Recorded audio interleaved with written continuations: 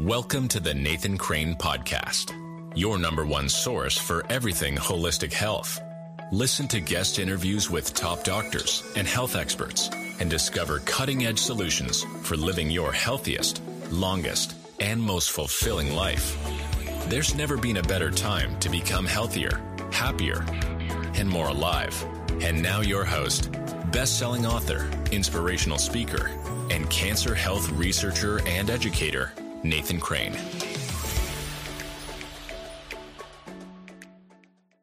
Hello and welcome, everybody. Welcome to the podcast. I'm really excited to have Dr. Terry Wahls here with us. Dr. Terry is a clinical professor of medicine at the University of Iowa. She has done clinical research and published over 60 peer-reviewed scientific abstracts, papers, and posters. In addition to being a doctor, she was also diagnosed with MS back in 2000. Her story of battling MS using a more holistic approach is what led to her discovering the Wahls protocol for MS and other autoimmune conditions. Really excited to have her on the podcast and really dive into her story and the Wahls protocol. And so we're going to dive right in. Dr. Terry Wahls, thanks so much for joining us. Hey, thanks for having me. Absolutely. So you were a practicing physician when you were first diagnosed with MS. Is that right? Correct. So tell us a little bit about that. What was that like? At the time that I was diagnosed, I was in the Marshfield Clinic, central Wisconsin. I had a very busy private practice, and I was working on my MBA because I was into physician leadership in addition to being in private practice. And, I developed weakness in my left leg, saw the neurologist, said, this could be bad or really, really bad. And being a physician, I had a pretty good idea of what really, really bad would look like. And so for the next 3 weeks, I'm going through the workup. And in my mind, this is sort of shocking. I'm actually praying for a rapidly fatal diagnosis because I don't want to become disabled. I don't want to become a burden to my family. Because you had you'd worked with patients and you've seen that, or what was kind of your thoughts behind that? My thoughts was that I'd already had 20 years of worsening electrical face pain that would be eventually diagnosed as trigeminal neuralgia. And so it's like, okay, whatever I have is a progressive problem, and it's going to end in a severe level of disability. If my neurologist is saying very, very bad, I'm like, okay, this could be totally disabling. And I certainly have seen people with neurologic diseases that could no longer use their hands, could no longer walk, could no longer do their own self-cares.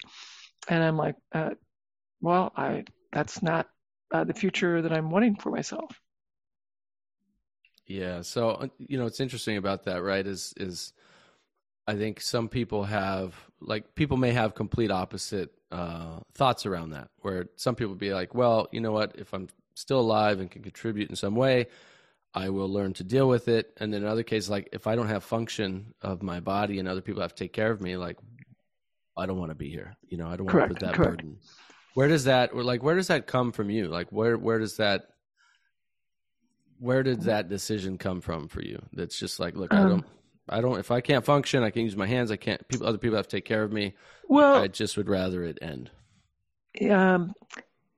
Trigeminal neuralgia, and let me describe that. I think that'll make it easier for people to understand what I was facing and what I'd already imagined in my head, because I'd watched my father develop a thing called mononeuritis multiplex, a very painful condition involving pain in his lower legs that would ultimately also add motor weakness, difficulty walking. He had severe pain. It became very, very difficult to sleep. due to his severe pain. His pain was continuous and relentless, and I saw that build over 20 years for him. And he died, and actually quite fortunately for him, he died of a pulmonary embolus while he was undergoing treatments for his severe pain. I'd already had 20 years of worsening trigeminal neuralgia. It's electrical pain that would come here at my temple or on the other side and would radiate down across my cheek to my jaw. It was also deep behind my eye. It would be just an instant of this intense electrical pain. They would come in periods that originally lasted just for a day. Then it got to the point where it lasted several days, then several weeks. I had seen neurologist pain clinics. I'd gone to the world famous Mayo Clinic, saw their pain service, and it was clear that the treatments were being offered would ultimately fail. Then they'd go on to the next treatment. And these episodes, once they turned on, would build over a period of days to weeks, and then would slowly fade. The intensity of the pain, if you can imagine, I grew up on a farm. We used cattle prods to move recalcitrant hogs and cattle to get them loaded on the truck. And the animal squeals when you zap them with this 10,000 volt cattle prod, then they leap away. The jolt would be triggered once it was turned on by light, by sound, by a breeze, by chewing, by talking, by swallowing. And, over the years, the pain became, when it happened, more and more severe. Now, I've broken bones. This is way more severe than a broken bone. I've had major surgery. It's way more severe than major surgery. I've had 2 children. I've been in active labor. It's way more painful than active labor. It is the most intense pain I have ever known.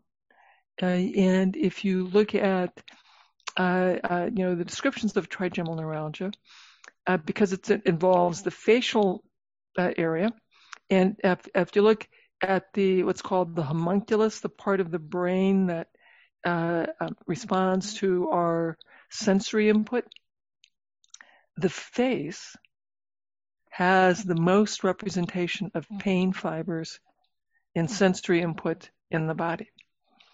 So it's sort of like you take the pain pathways and you dial them up to maximum intensity just for a moment. And what happens, people who have trigeminal neuralgia, it starts as an intermittent problem. It becomes, more severe, so you get all the way dialed up on your pain. And at first, it's just fleeting, just for an instant. And you have these episodes that come more frequently. And then it transforms from being intermittent to constant. And when that happens, people kill themselves. Because if you imagine, how do you function when all of your sensory input on your face is transformed into the most horrific pain that you've ever experienced? And when I was going through my workup, I was like, I had watched my dad. I'd already had 20 years of experience of my pain getting more frequent, more severe. It was, and I thought, oh my God, is that what I'm facing? Well, my pain become permanently on, like my father's pain eventually became. Wow. Yeah. I mean, I can't even imagine. It sounds horrific. It sounds terrible. Yeah, it absolutely was. And I also had two very young kids. My son was 8. My daughter was 5 How old were at the you? time. 8 and 5. How old were you at that time? 45. You were 45, and you had already been dealing with this building over 20 years up to that point. So start when you were Correct. in your Correct. 20s. Yeah. Actually, I should take that back. I was 42. Um, I And I was 22 when my face pains first began. Now, it took about 5 years to, have enough pain that's like, okay, I have to take the time to go see a neurologist and begin the workup process. How long So did it take them to diagnose it? So I first saw a neurologist when I was about 5 years into my electrical face pain. They didn't. They called it a neuralgia. They called it occipital neuralgia. Gave me some medications, which helped a bit, but I developed a drug rash. So I had to stop that. They tried a few others. Nothing helped. And I finally realized, like, okay, I'm just going to have to endure this. Then I had an episode of dim vision when I was out rollerblading in Wisconsin on a hot August day after work. I lost vision in my left eye. I took off my roller skis and walked, the 5 miles back home. Saw a different neurologist who was on call. Went through a big workup and no clear diagnosis. And they just said I had autonomic dysfunction of the retinal blood flow. So don't push yourself so hard, particularly in hot weather. And it became apparent that, and I'm an athlete. I hadn't had kids yet, so I was still racing and training. And if I raced, my visual acuity went down. And if I raced, the color perception was just a little off and a little different between my two eyes. And I thought about, going to another eye center, getting another second opinion about all this, but life was busy. And they said, you just put up with it, and I moderated the intensity of my training, the intensity of my races. At that point, I'm still very much an athlete. I'm doing the Birkebeiner, the 55-kilometer ski race in northern Wisconsin. Lots of fun. But I can tell I can only go at moderate intensity for me. If I go all out at full intensity, my vision is not quite as sharp. Now, is that generally a worsening condition as well, and has that stayed the same for you over the years, worsened, gotten better? So that originally it was clear that I couldn't race as hard. I couldn't take heat, saunas, hot tubs. That also dipped my visual acuity.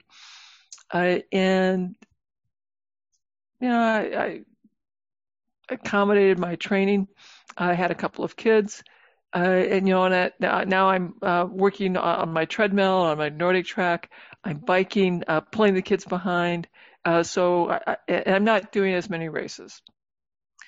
And then I see that cross country skiing, is that the racing? Cross country skiing, yeah. Okay. Cross country skiing.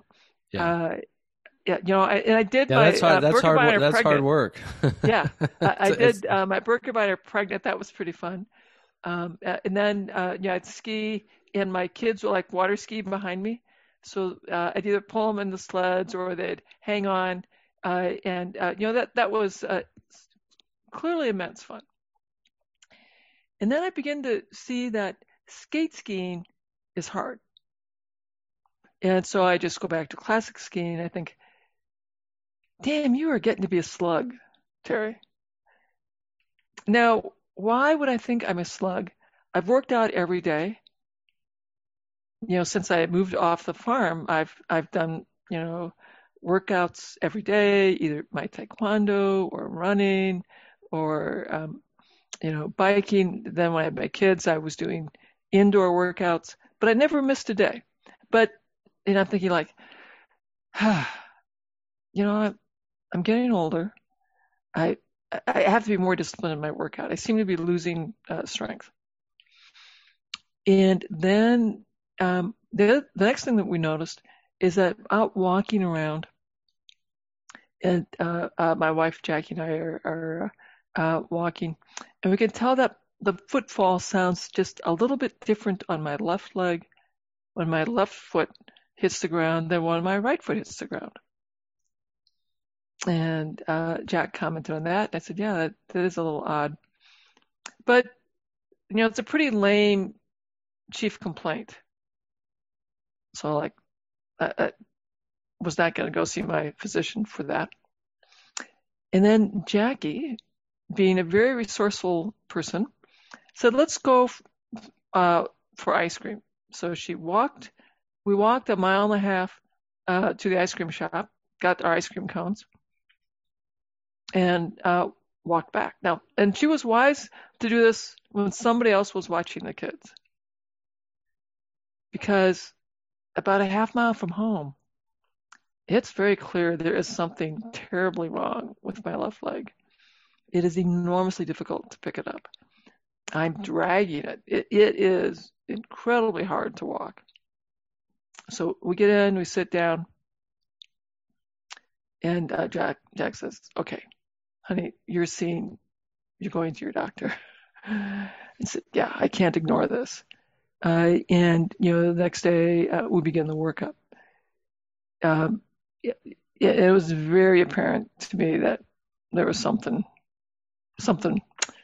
bad that was happening. And this was, what year was this? This is the spring of 2000.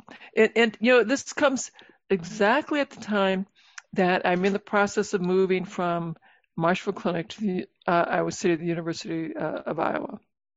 And I had just accepted the position at Iowa, and we're making plans for the move. And now suddenly I'm like in this workup. And I'm like, oh my God, did I just resign a position? And now I'm about to be diagnosed with something that's really terrible, and I won't be able to work in my new job. And so I was certainly catastrophizing all of this while I'm going through the workup, trying to figure out what it is that I have. I imagine, yeah. I mean, it must have been scary at the time, and plus, it was definitely very scary. Plus 2 decades of worsening, health conditions without exactly really knowing what was going on, right? Correct. So it was called occipital neuralgia, where they tried a variety of drugs. I'd gone to pain clinics, and what was happening was I was now on daily gabapentin. When the pain would come and break through, I'd go in, get to the pain clinic, get injections, and I'd have a pretty brutal 1 week period where the pain clinic was trying to get it stopped. And at first, Nathan, when this would happen, I'm a farmer. Grew up as a farm. You never missed your work because that was just the nature of farm work. So my zings would be happening. I would be trying to see patients, and I have to really concentrate on not grimacing or grunting or having any kind of vocalization when I have this terrible electrical jolt.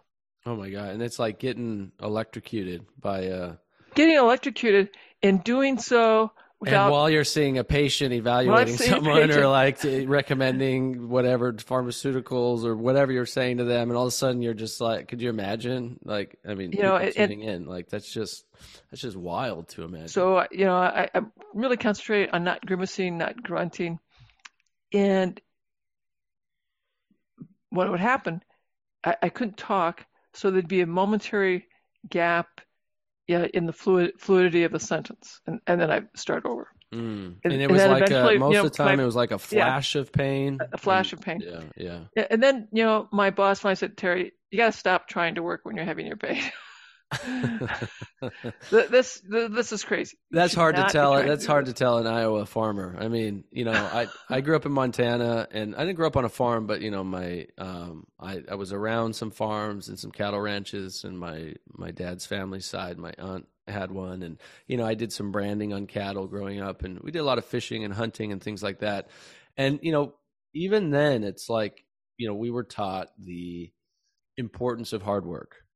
Young people today, unfortunately, in a lot of places are not taught what hard work means. They're just kind of given and handed everything and babied and coddled. And, it was like when I was growing up, and I'm sure even more so for you growing up on an Iowa farm, a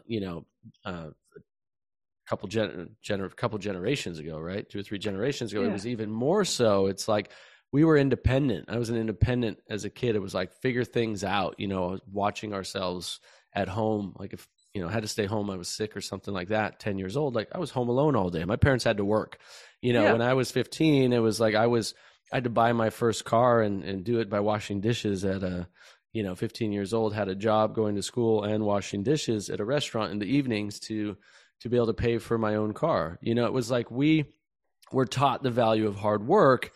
And today, kids are not taught that. Kids are not taught to work hard and to, go through the challenges, and things get tough and they just give up, and the parents are like, okay, I'm sorry, let's try something else. It's like, no, you need to go through that hard work. So you as an Iowa farmer, I can imagine, someone saying, hey, you're having some pain, stay home. And you're probably like, yeah, right. Yeah, that's you're just not what you do. This is your work. These are my patients, and it was better for me to see them and take care of them than to expect someone else who didn't know their story, didn't have that relationship, didn't have all that context.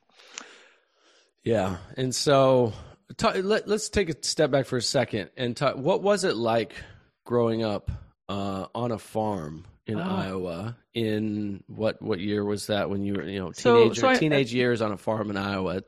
Give us the experience of what that was like.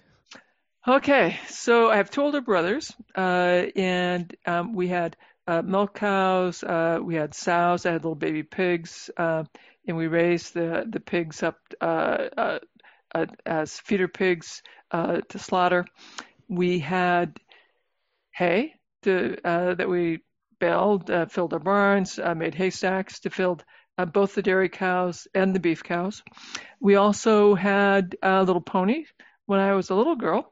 Then we got an Appaloosa mare that was pregnant, so we had Appaloosas, which are a light horse, lovely for trail rides. And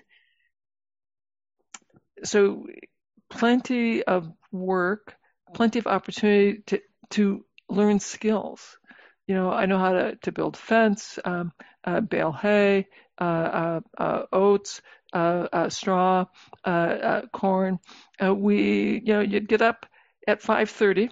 At what age were you starting this kind of work? Like, what was the earliest age? Oh, forever. As soon as you were walking, you accompanied parents to the barns, and I played in the calf pen while my parents did the milking. And then as they got a little bit older, then my job was to go out and get the cows and chase them in. And I would help carry the buckets back and forth. And so I always remember helping with the barn chores morning and night. And that probably began as soon as I was walking, because the alternative was to leave me alone in the house while my parents did the chores, and they didn't want to do that. So the kids came out to the barns, and we were doing stuff to be helpful. And then when you're bringing crops in, you're doing stuff to be helpful.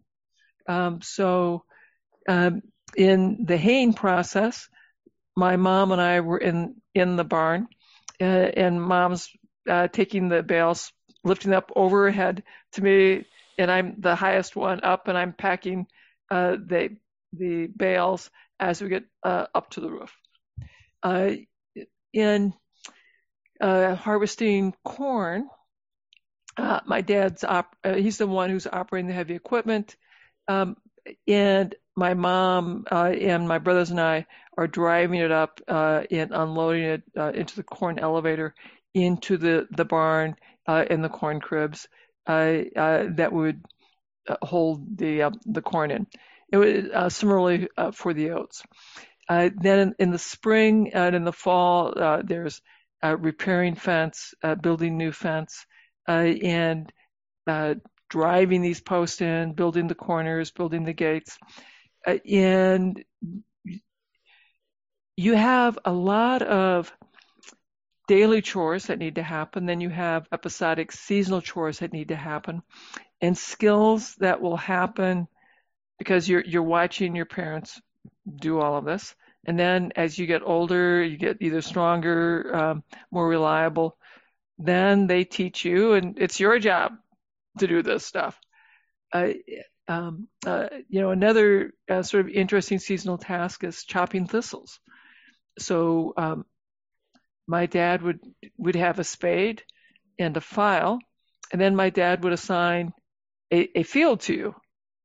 And it was your job to go walk through, 15 acres, 20 acres, 40 acres, and chop all the thistles out of that field. And then he would drive around, and if there are any thistles left when you said there were none, there'd be consequences.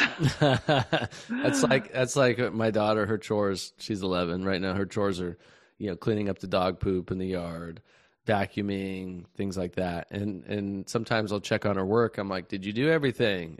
Yes, I did. Really? Did you go over here? What if I go out and find, because we're also teaching her good money management. So she has multiple accounts. So she earns, $7 and she has 7 different accounts: a savings account, a personal account, for play, an investment account. So learning the money management skills I wish I learned as a kid, right? So she gets $1 for each account, and then she saves her play money and can buy whatever she wants. I'm like, well, I'll bet you your play money, if I go out there and I find one, you're going to give me your play money. Or if I don't find anything, then you're going to double it. Oh, and then she'll question, I'm like, well, so you better go out there and double check. Yeah. So she's a little more after, and catching her a few times, like, what is this? What is this? What is this? She's a little bit more pays attention, but it's interesting. So Jack had chores growing up. I clearly had huge chores, which when I was really young, I resented. When I went off to college, I was immensely grateful. And we talked about how it would be vital for Zach and Zeb to have chores. And they were going to have chores. We would be making work for them if we didn't have work, but they were going to have real work. And then as I'm diagnosed and becoming disabled, we're talking like, God, listen to us. Our kids had chores and real work. And just like, the work I saw on the farm, that I understood I had an important role to play, that Zach and Zeb would have an important role to play in how our household life existed. And, in the same way that growing up when I was really young, I at various times was quite resentful of some of the work I had to do on the farm. And I think that's just developmentally what kids do. We resent work. Right. And our parents just want to play and have fun and not have any responsibility. And it's like, that's what kids do. And of course, our kids resented work and chores. But now as adults, they talk about how valuable that chores and work and understanding that the work they did in our household really had meaning because of the circumstances of my life. Well, I think that's important. Well, in your case, especially more so, right? I'm sure they even have so much more appreciation for that now, maybe even more then, but more now, right? Yeah. But I think that's, it is important to to communicate these things, like I'm a why person. I love the why behind everything. If someone's like, go do this, I'm like, why? I'm like, I want to understand the why behind it before I just go do something. And I try to teach my kids the same. I try to, respect my kids in that way, like give them the why. They may not like what I tell them to do, even with the why. But I completely agree. Yeah, at least they understand the deeper why behind it, and that's important. If you're telling kids like, don't do drugs. Why? Don't drink alcohol. Why? It's like, well, it's bad for you. Well, no, they need more information than that. They need a lot more than that. It's also fun. Like they need to know the truth. Like those things are also fun and they feel great and they're amazing. But, they can lead to some really terrible life experiences, addiction, death, etc. So, I think I like to look at the full why of things as well. And I think that's important for kids.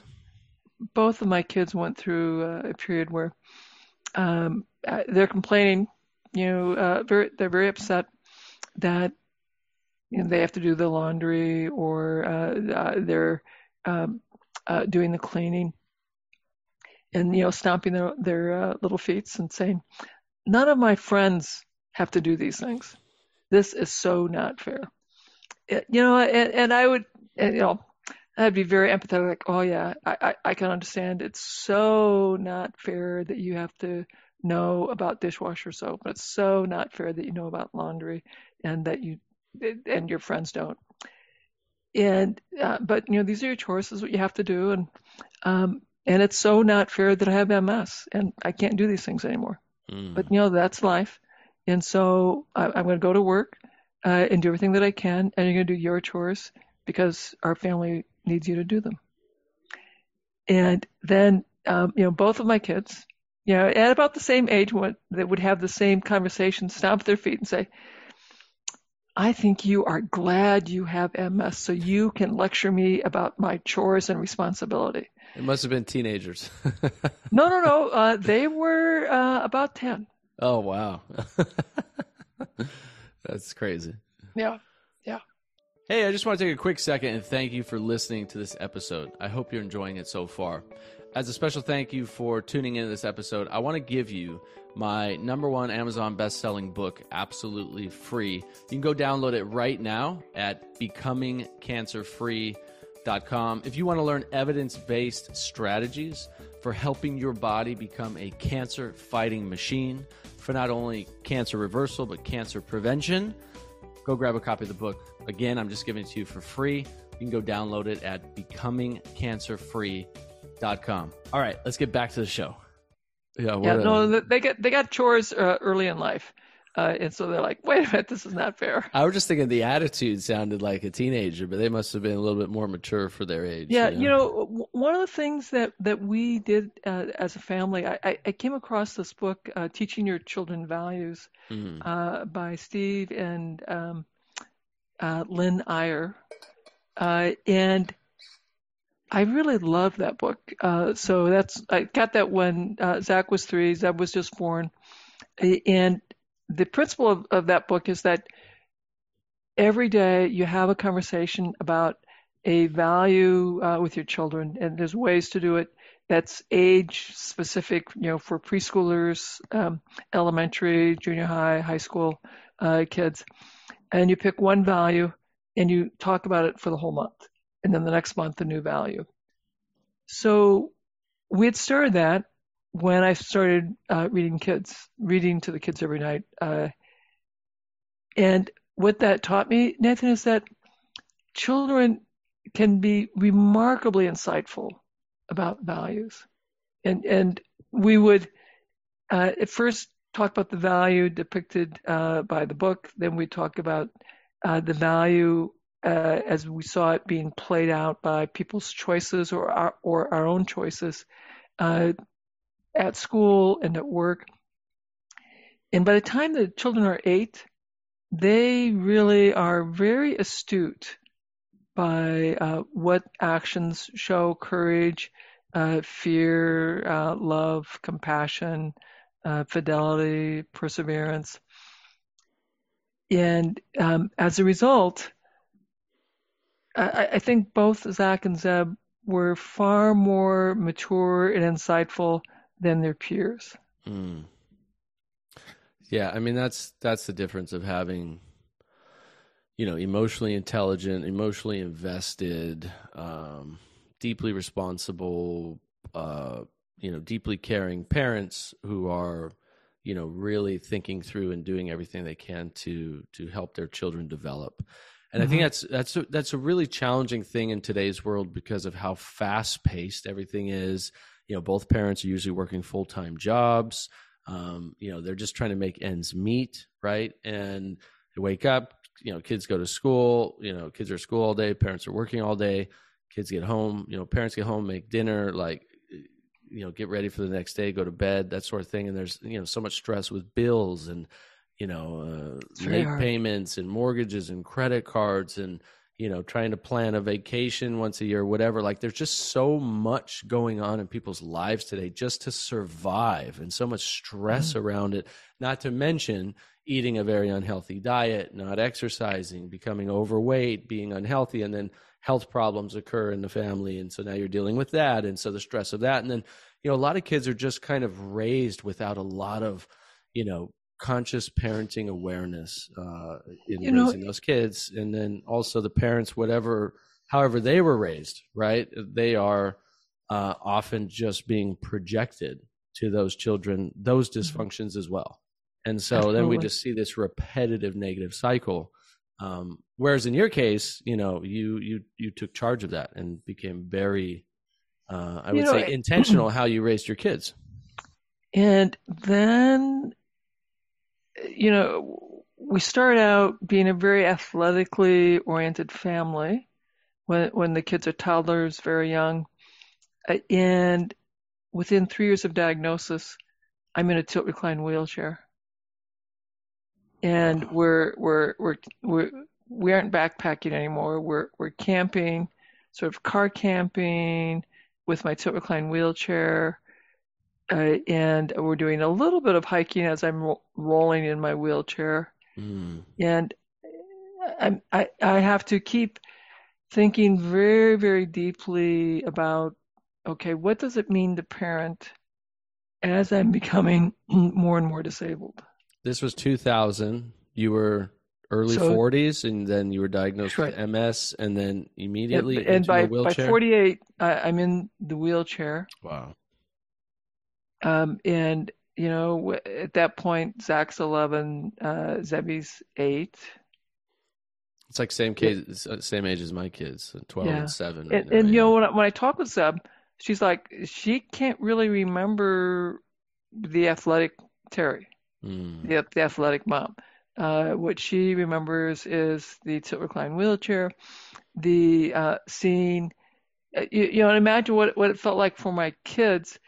Because when my trigeminal neuralgia turns on, light, sound triggers the pain. The pain may just come on randomly because of a breeze.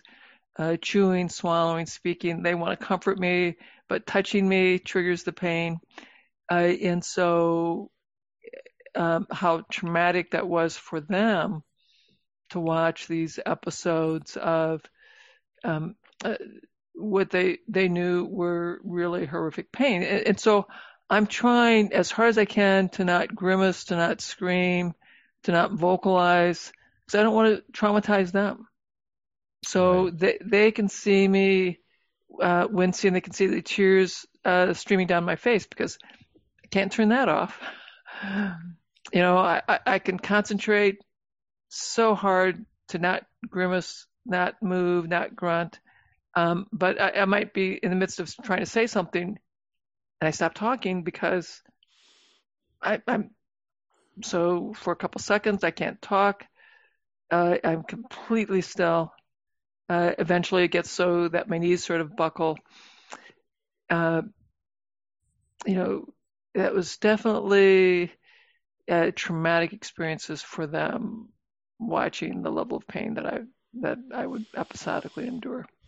Dealing with all that pain for so long. I mean, did you ever think about just ending your life? Did you ever think about just ending it? Well, so in 2007 at my nadir, I can't sit up in a regular chair.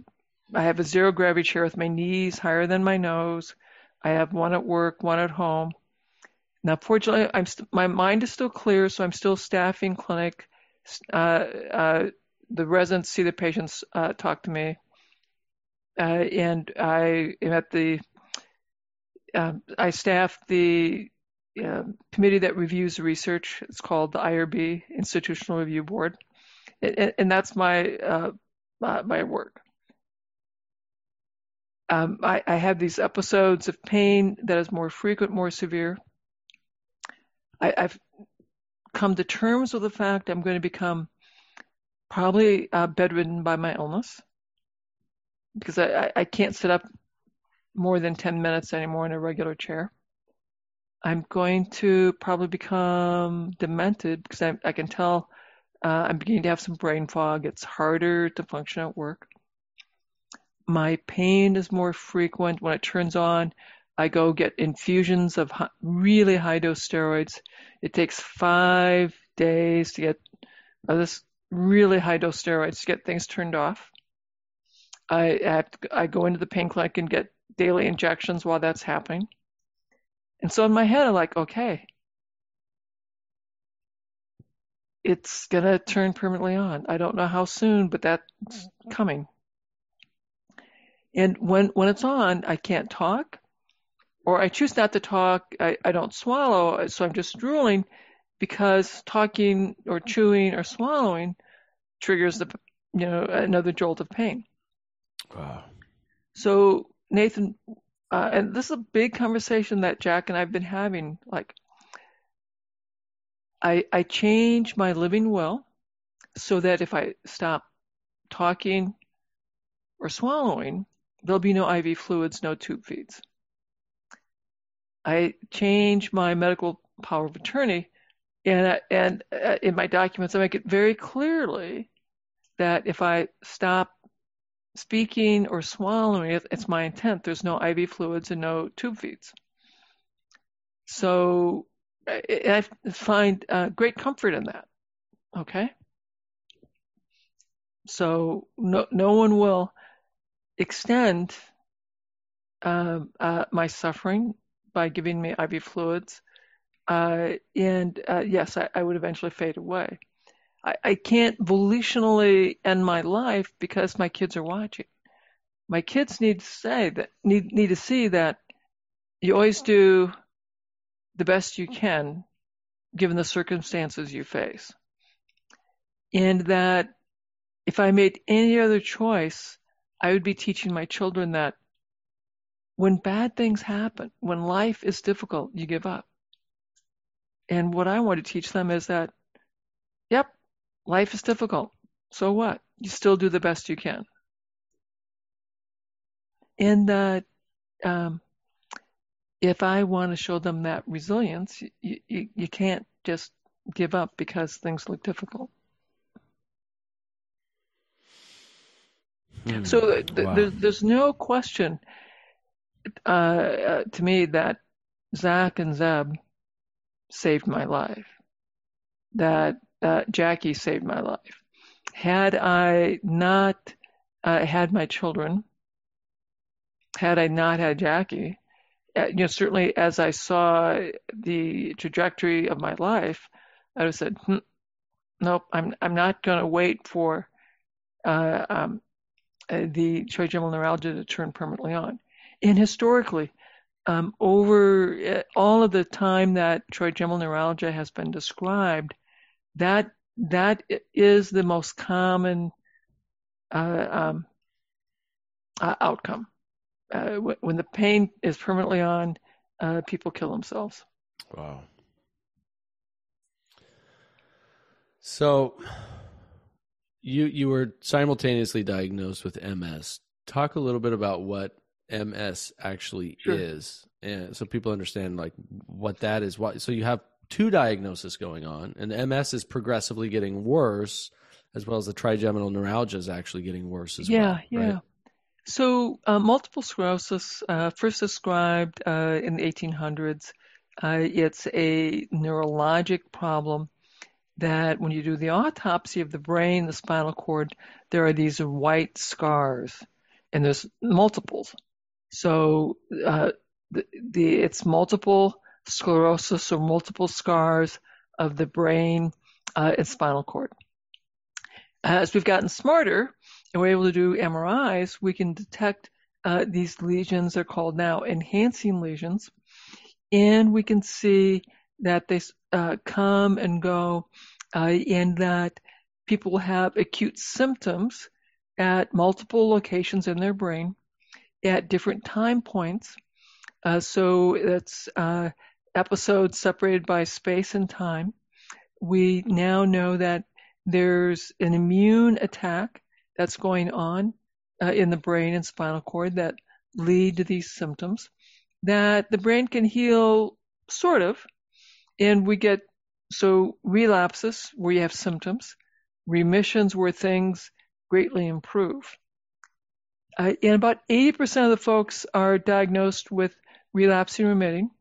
10% will have, instead of ever improving, just have this slow, relentless decline.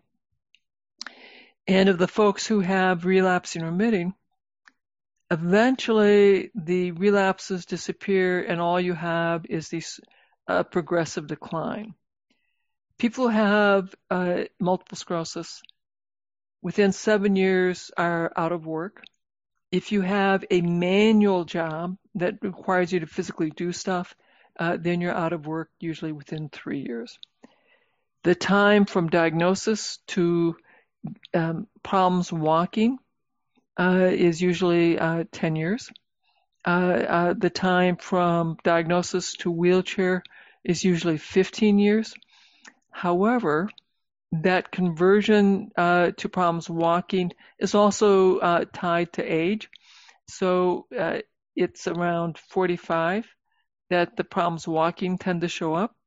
And it's really quite rare to not have problems walking or need a walker or scooter by the time you're age 50. There is a 7-year earlier death. There is an earlier onset of cognitive decline and frailty. We have drugs that are really very good at turning off the acute relapses. These are called disease-modifying treatments, DMTs. And they have lengthened the time to needing a wheelchair, excuse me, by about 5 years. So that's super helpful. However, you still end up losing your job, needing the wheelchair, getting demented, and dying early. So that's all. I mean, all the drugs do at this point is just prolong. Yeah, slow it down a little bit. 5 years. Slow it down a little bit. And I'm sure they have side effects as well. And they have side effects. And I was thrilled to take those drugs to try and slow down the time to wheelchair to job loss. Did they help you? No. But maybe they did. Maybe I would have been in trouble sooner. I really only had 2 relapses. So from a DMT point of view, it was a huge success. So instead of having 2 to 4 relapses a year, I'd had 2 relapses in 7 years. So if I was in a drug trial, that would have been called a huge success. Now, that was before you started down the path of diet and lifestyle changes? That was just the drugs. Correct. Primarily. I was all in on the drugs. Okay. And I did my research, found the best MS center in the country, saw their best people, took the newest drugs. I it continued to decline. As I was declining, they said, functions once lost are gone forever, so let's be as aggressive as possible, and I was fine with that. I then took mitoxantrone, a form of chemotherapy, that I knew there was a 2% chance every time I took the drug of turning into leukemia. But, being disabled was worse than being dead in my mind, so I was fine taking the drug. My physicians had talked about the work of Ashton Embry, who advocated for the paleo diet. I That's a big deal. I went from being a vegetarian, low-fat vegetarian, to back to eating meat. I continued to decline. I took chemotherapy. Then Tysabri, the newest biologic drug, was released. I took that. I continued to decline. Then I was switched to Salsept. And I'm in the tilt recline wheelchair. It's getting really hard to sit up. And that's when I asked myself, are you really doing all that you can? And when I was first diagnosed, I'd started reading, going to PubMed, reading all that I could. And I was just getting really upset because I saw the timeline to job loss, dementia, disability, the progressive nature of the illness. And Jackie said, Terry, you got to stop reading. It's just upsetting you. So for the first 3 years, I stopped reading. But once I hit the wheelchair, I said, okay, I know how bad it's going to be. Bad. I might as well go back and read. And that's when, at first, I was reading, looking for new drug studies or off-label use drug studies. And then I had a big aha, like, maybe I should be looking for things that I could access. So then I started looking at first for supplement studies. And I was reading supplement studies for MS. And I also thought, I don't really have relapses. I should be reading about things that are progressive. Because there weren't that many studies for progressive MS, so I started reading for Alzheimer's, Huntington's, Parkinson's, ALS. And I decided that mitochondria were at the root of all of those diseases. And mitochondria are probably the root of disability for MS. And that was like 2005. I'm like, okay, this is a mitochondria problem. Which at that point, I mean, there was very few, if anybody, certainly in the holistic world, functional world, even integrative world, and certainly a conventional world, anybody talking about mitochondria, right? It Correct. just wasn't. Correct.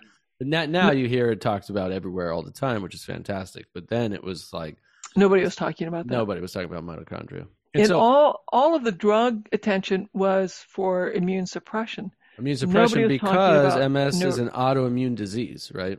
Correct. And so talk a little bit about, an autoimmune disease.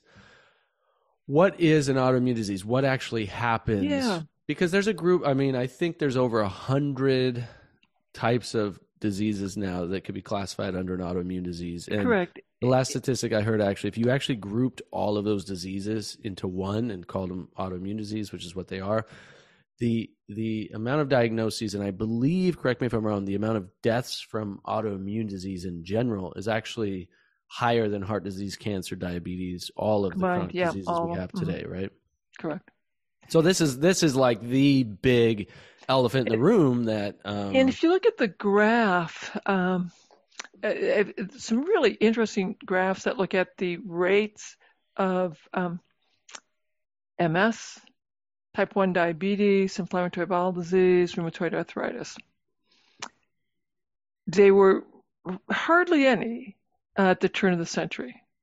Right. And they begin to tick upward at about World War II. Same with cancer. Cancer fits in there as well. Dramatic increase. And of course, our genes don't change that fast. Exactly. But what we eat and do and how we live has radically changed. So all these environmental factors are certainly contributing to that.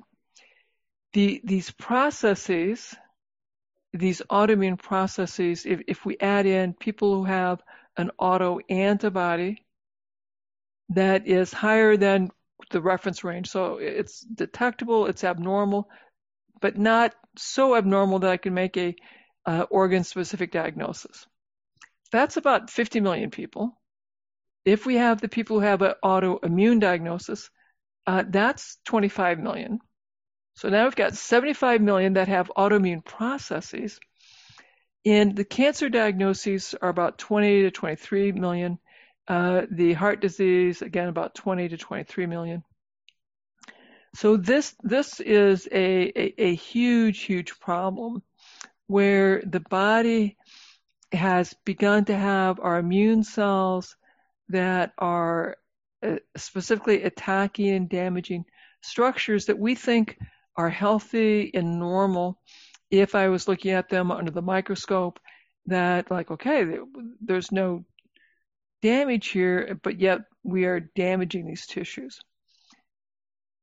If we look at it on a molecular basis, however, we can see that there may be a molecular side chain that has been added to some of these molecules. So my immune cells can't see that molecule as having been damaged, and so it needs to be removed and repaired. Or another reason that this can happen is that a microbe that I've been infected with, that I'm now finally recognizing as foreign, I need to clear, has an amino acid sequence that matches some structure in my body. So my immune cells, in the process of clearing that microbe, also damage parts of me because it looks the same as the microbe. Like the cells of your thyroid, for example. The cells of my thyroid, that attacks your thyroid, and you end up with Hashimoto's or something similar. Correct. Right? Correct. And now, isn't it true that something in that case, those cells, whether it's a microbe or it's a protein from even a food, for example, actually has to leak through the gut into the bloodstream for that autoimmune process to occur? Well, we certainly we have the food we eat gets digested by all the microbes in our gut, and so we have a large number of microbes. Some of those microbes, particularly some of the yeast, if they overgrow, can lead to leakiness of the barrier. So sort of have it here with my fingers, instead of being tight together, sort of open up. And then when that happens, food particles, bacterial particles, can leak into my bloodstream. And incompletely digested food proteins in my bloodstream will be recognized by immune cells as, well, no, you're too big. You must be a microbe. I therefore should attack you. And so this is part of the reason why we think gluten sensitivity, for example, is increased, because the gluten is getting into our bloodstream when it should have been completely digested. Right. So, and there's some research that shows that the gluten protein, the gluten itself, especially today, maybe not 200 years ago, we don't know for sure, but certainly today, in most people, is causing kind of little micro tears in that tight junctions, right? Like you said, it's supposed to be a tight junction. It's called tight junctions for a reason. They start to get kind of like little tears where those proteins can slip through. They can open up. Depending on what microbes are in your gut. But not just gluten, toxins, alcohol can destroy the gut lining, right? Alcohol can, aspirin, non-steroidal anti-inflammatory drugs, things like ibuprofen can. Antibiotics even? Antibiotics absolutely can. I mean, I grew up on antibiotics, right? So I grew up, and every time I was sick, it was like, you get the cold, you get sick, or strep throat. I got strep throat a lot for some reason. Like, always had a sore throat. And so I'd go to the family doctor. Always, they'd check, prescribe me antibiotics. I'd be on antibiotics for a week, and then I was fine, right? But I was on antibiotics so often as a kid. And then on a very unhealthy diet, very stressful lifestyle, cigarettes, alcohol, drugs, you name it. and no wonder I was sick so often, continuously in my early years, with gut issues and digestive issues and all kinds of problems, was constantly destroying this important, microflora environment in my gut that is essential for so many health processes and functions in the body. Now, when I talk with my tribe about the autoimmunity, it begins with having genes that make me more vulnerable. and we know, at least for MS, there are about 300 different genes that will increase the risk. Most of them ever so slightly, just 0.5%, 1%. So that's step one. Step two is being exposed to some of these microbes that increase the risk of autoimmunity, such as Epstein-Barr virus, the coronavirus, chlamydia, Lyme. There are about 16 different microbes. And really, Nathan, all of us will probably have been exposed to at least one of these microbes, and many of us multiple. So that's step two, and that's where that molecular mimicry comes in. But that's not enough. Clearly, because the vast majority of folks who have the genetic vulnerability, the exposure to the microbes, never get autoimmunity. So the third step are all of those environmental factors. Did I have early antibiotics, so I have a leaky gut? Did I have adverse childhood experiences? My sister died when I was 9. That was a huge adverse childhood experience for my family, a big struggle for many years. Did I have toxins? We were a conventional farm. There were a lot of agricultural chemicals that I was exposed to. You guys use pesticides on the food, I'm sure, on the crops? Yeah. On the crops, I helped my dad spray for a variety of thistles that the Canadian thistles we got to spray, the bull thistles we had to chop. So we had a wide variety of agricultural chemicals I was exposed to. I'm an artist. Through high school and college, I'm doing painting. That's my undergraduate degree, so a lot of solvents there. I also did metallurgy. That's lead. I went to medical school. I am thrilled as an artist to get to do gross anatomy. That's like, the artist's dream, to get to go dissect cadavers. So I have these beautiful notebooks because after gross class, I would go back, unwrap the cadavers, and I'd make these beautiful drawings. So I probably have 3 times the formaldehyde exposure as my classmates. That's funny you call that as an artist dissecting cadavers. Like, oh my God, that was so exciting. I've never heard it put that way before. That's funny. And then, in medical school, I used to be outside, deep tan, plenty of vitamin D. Now I'm in medical school, residency. I am very little vitamin D. Plus, then I'm trained that the sun is a problem, that all that sunlight leads to skin cancer. So now I'm using sunscreen. So I'm vitamin D deficient for a long time. And you're putting chemicals on your skin, which I actually theorized in a presentation I taught a while back that the chemicals combined with the ultraviolet radiation is actually what I believe worsens and leads to higher rates of skin cancer versus just, spending 20, 30 minutes a day in the sun, not getting burnt, and not ever having to worry about skin cancer. I completely agree. And then stress. Medical school, residency is a little bit stressful. Not much sleep. A little bit. Not much sleep. A little bit bad for you. Plus the pain. I mean, the pain you were dealing with. Wow. So I'm in medical school in 1978 to 1982. And now at that time, there are no protections in terms of if my colleagues figured out that I'm a lesbian, could I be thrown out of medical school, out of residency? Times were very different in the 60s and 70s in having to deal with the social stigma and the concern. Your parents knew already or no? No.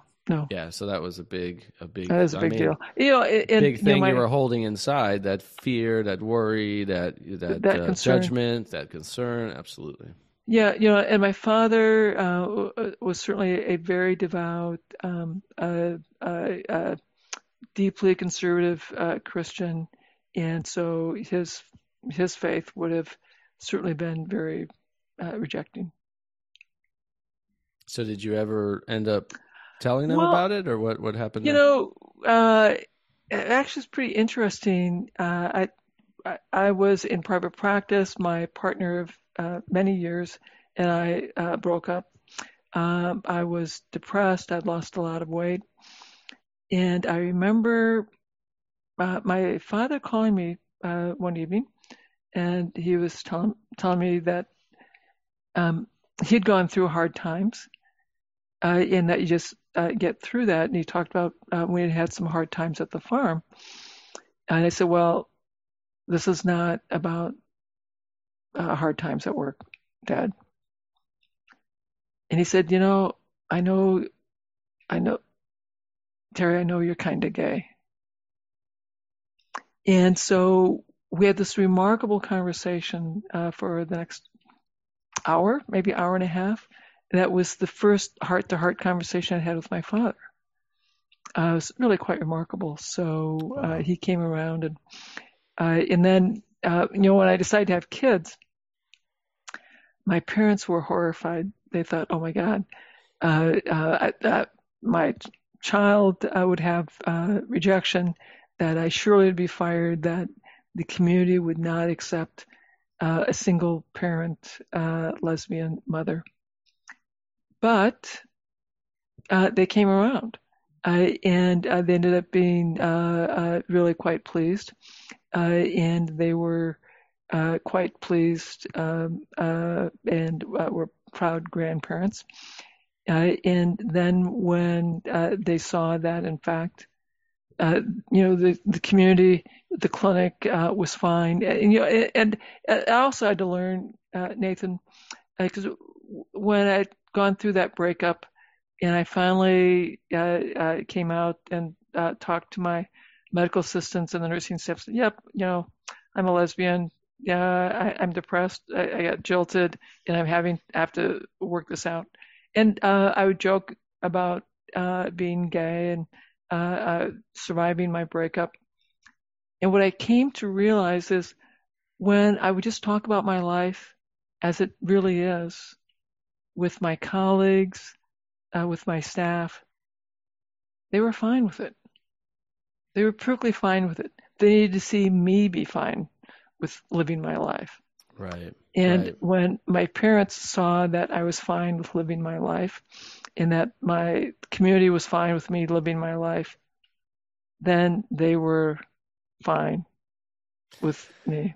Isn't that so funny? Because it's so true in so many areas of our life where we create this kind of, not only this facade to try to protect ourselves from the fear of judgment, right? Yeah. But it's almost a make-believe fear, because when we actually talk about the thing that we are hiding or afraid of the most and actually bring it out and share it, not only do we feel incredibly free, but most people don't care. Like, you They might get would some rather know judgment the here real and there, you.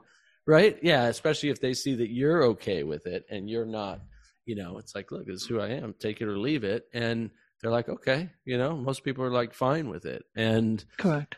we live with these fears for so long, hiding them, so afraid of judgment, when in fact, if we just share it and bring it out, there's actually nothing to be afraid of. Yeah.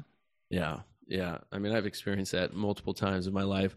I mean, public speaking is a great example. When I first started public speaking years ago, it was like, I was so afraid on stage. I had so much nervousness up there. And it was like, the first thing I would say was, man, I'm really nervous right now, and it would just like calm the room down. Like it would calm me down. And, Yeah. or I'd say something and people would laugh, and it was like, all right, boom, the nervousness is gone. No, When you address it face on, usually we can diffuse it immediately.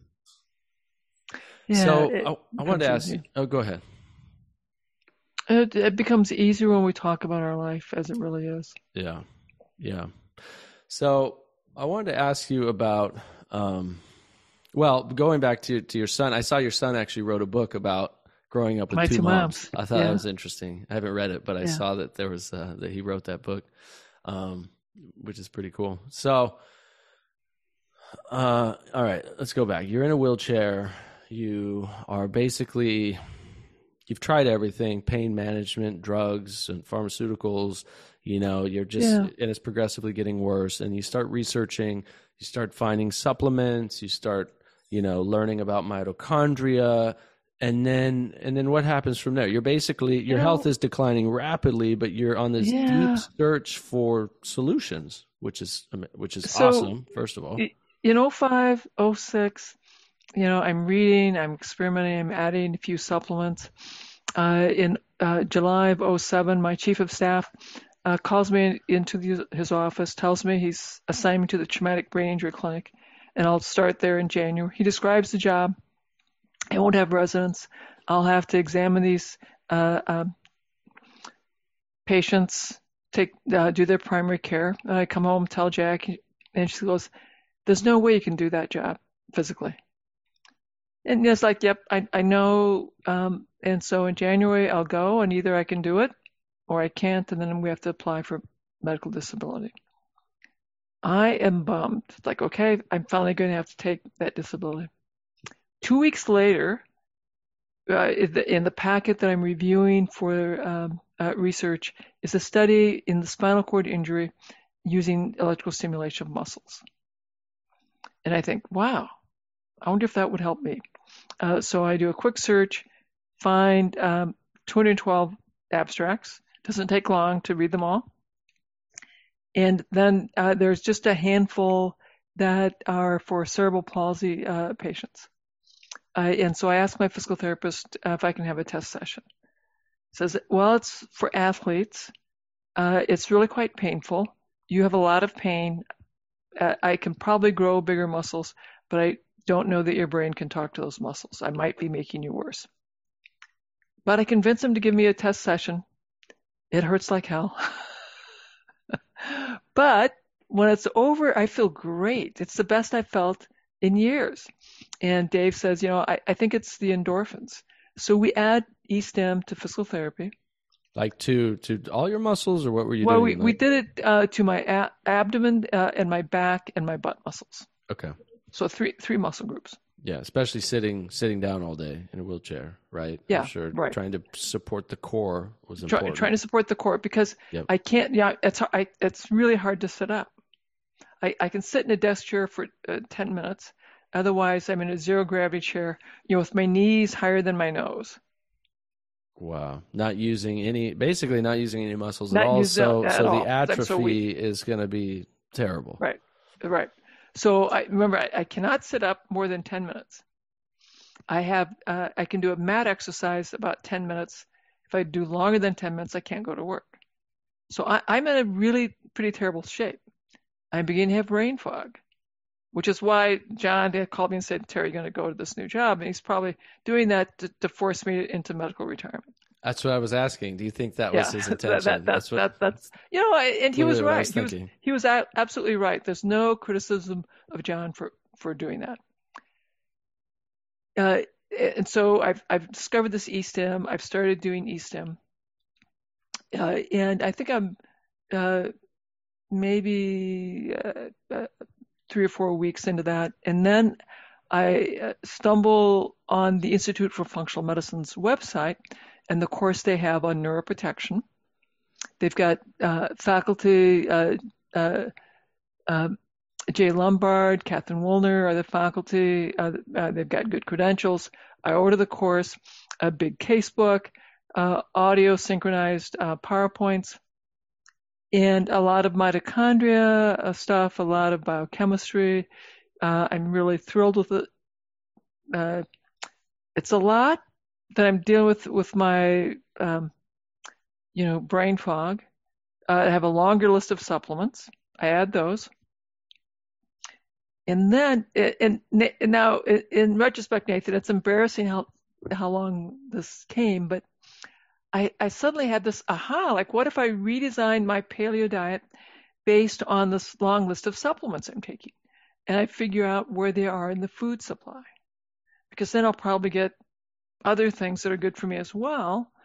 Because, I'd been meticulously following the paleo diet, no grain, no legumes, no dairy. So it's clearly gluten-free, dairy-free. but now I'm much more specific where these things are in the food supply. That's a few more months of research. And I start this new way of eating December 26th. 2007? 2007. January 2nd, I go to the Traumatic Brain Injury Clinic. The first 2 weeks, I am watching my new partners do the exams. And I'm like, okay, I should be able to do that. The third week in January, I start, and now I have to examine the patients, write the notes. At the end of the first day, it's okay. At the end of the first week I'm doing this, Jack, I tell Jack, like, I think I can do this. This really wasn't too bad. And then at the end of the month, I tell Jackie, I'd like to sit in a regular chair for supper. And I have supper in a regular chair and that doesn't sound like a big thing, but it really is a big thing. Yeah. And then in February, it's clear that my pain is less, my mental clarity is better, and my fatigue is gone. And I'm not sleeping at night, and I realize I can't sleep. And Jackie says, stop your Provigil. So we stop my Provigil, I can sleep. I've been taking Provigil because of the fatigue. I'm like, okay, I don't need that anymore. And then and this is radical. I have a letter that I want to mail, and instead of going down in my wheelchair, I have walking sticks in my office, and I walk to go mail the letter down the hall. And people are like, "Oh my God, Dr. Wahls, you're walking." They haven't seen me walk at the hospital, in about 4 years. And my physical therapist says, you're definitely stronger. He advances my exercises. I'm adding more E-stim. I can exercise now twice a day. And he says, it's 45 minutes of E-stim to each muscle group will grow the muscles. And you can stimulate as many muscles as you have time to stimulate. So then I'm like, well, I'm working full time, so I got to start doing this at work. So I take it's a pocket device, so I can take it, and I'm stimulating my muscles at work. I'm doing isometric contractions, and I'm doing the current at a level that I can tolerate, so I'm not grimacing or grunting. I can still have a conversation. And so I'm gradually increasing my exercise, my E-stim throughout the day. And then in May, it's Mother's Day, I tell Jackie that I want to try riding my bike. And I haven't done that in 6 years, so we have an emergency family meeting. She tells my son, who is 6'5", he's 16 years old, big athletic guy. My daughter, who's 13, she'll tell Zach, you run on the left, Zeb, you jog along on the right, and she'll follow. So we all get in a position, and there's no cars coming, so I can push off. The bike wobbles just for a bit, but I catch my balance, and I bike around the block.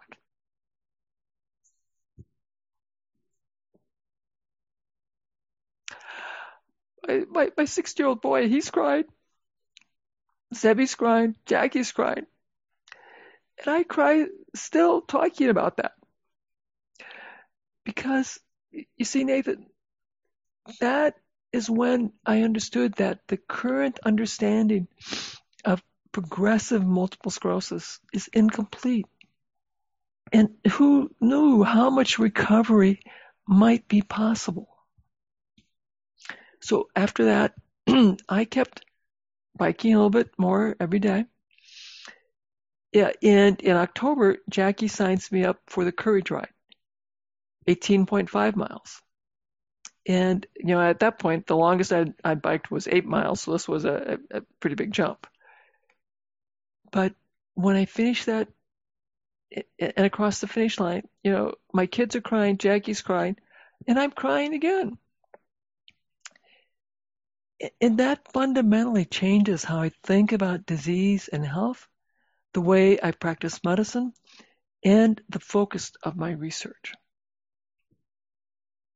Did you shed a tear there too, Nathan? You're making me cry over here.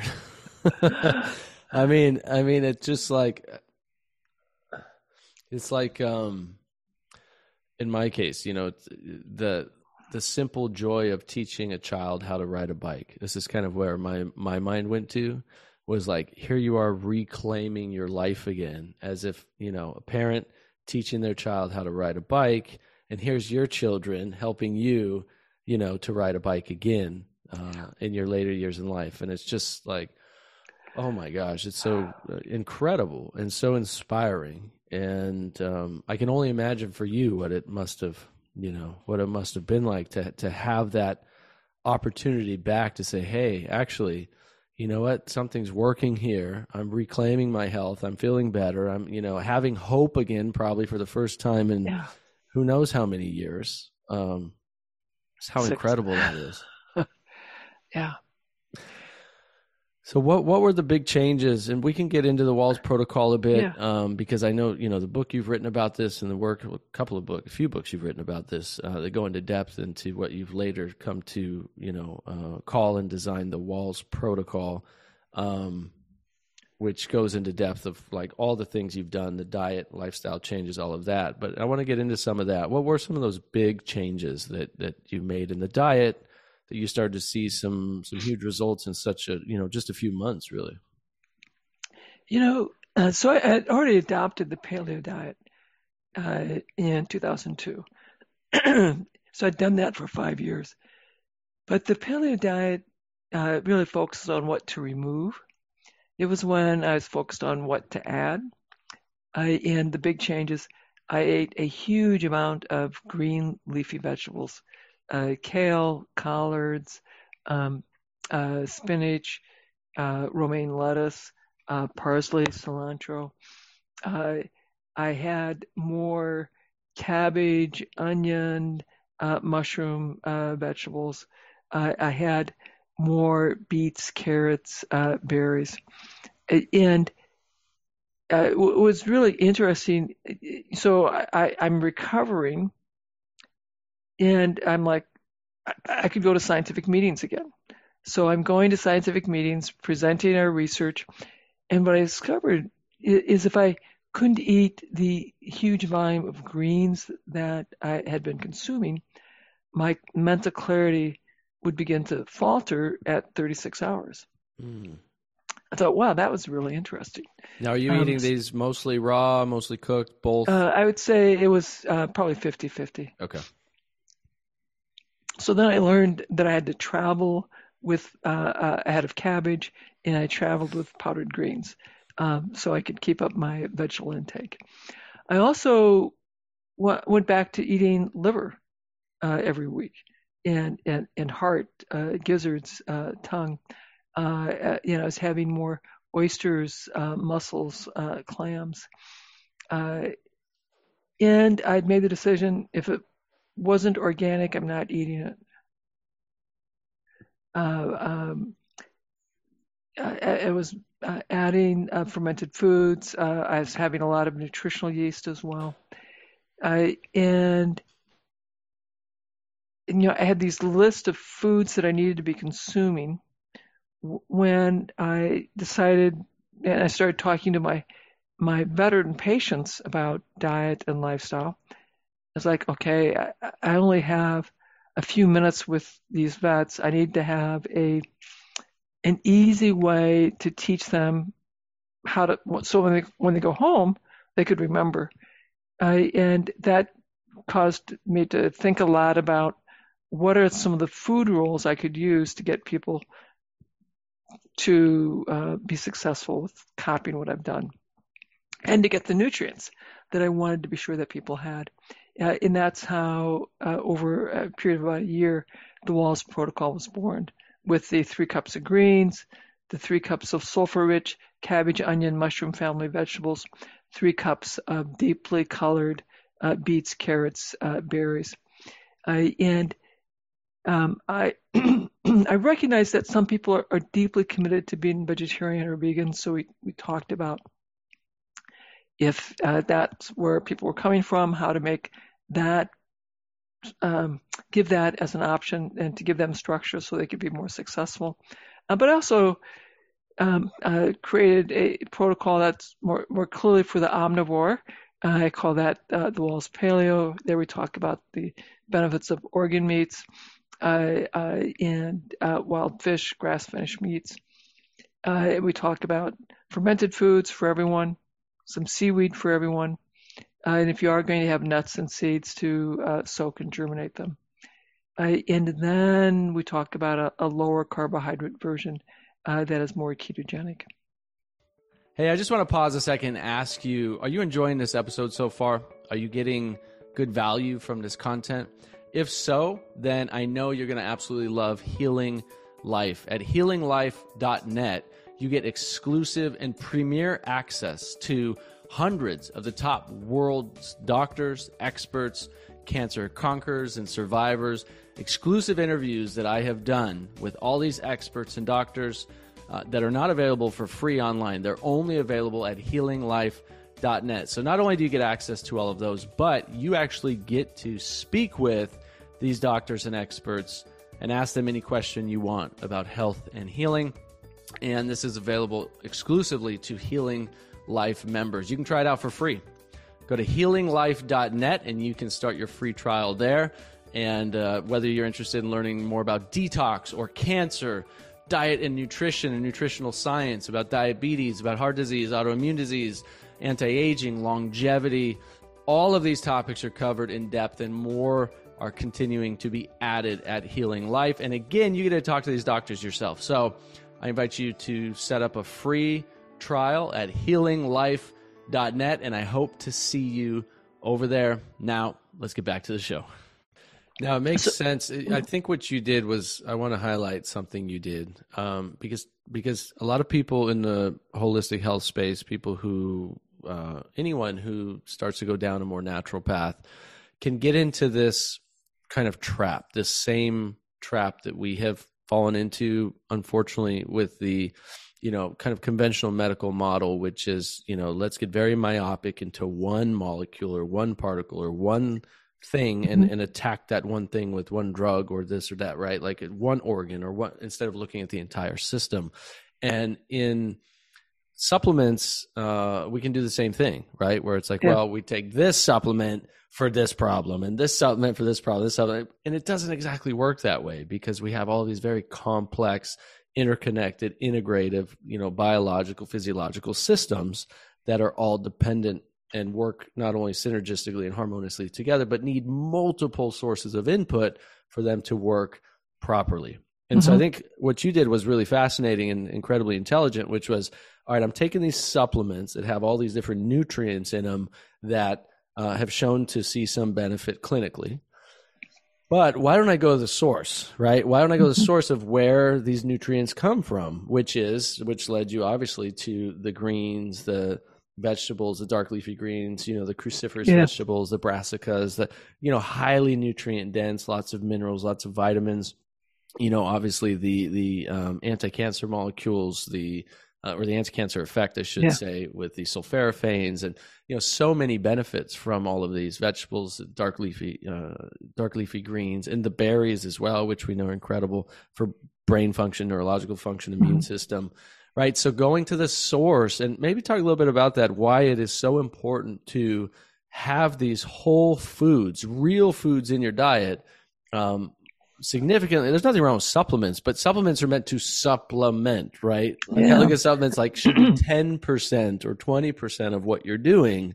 The 80% plus should be coming from real whole food, because you'll never get, even if a supplement says 350% RDA of vitamin K, like Yeah, but that has been processed and it has Yeah. been taken out from its original source, and you don't get the fiber with it, and it's basically not a living thing any longer. Like, the energy of it as well. If you want to look at energy, the energy of a living plant versus something that's processed and turned into, you can measure these things. The energy isn't there, and we are energetic beings, right? So, yeah, talk a little bit about that. Yeah. Our vitamins that were first identified as critical for health were based on technologies that were available basically 100 years ago. And we now have technologies that allow us to analyze the changes in metabolites of about 6,000 different compounds as we're trying to understand how the fluctuations of these metabolites in our bloodstream are associated with improving health or declining health.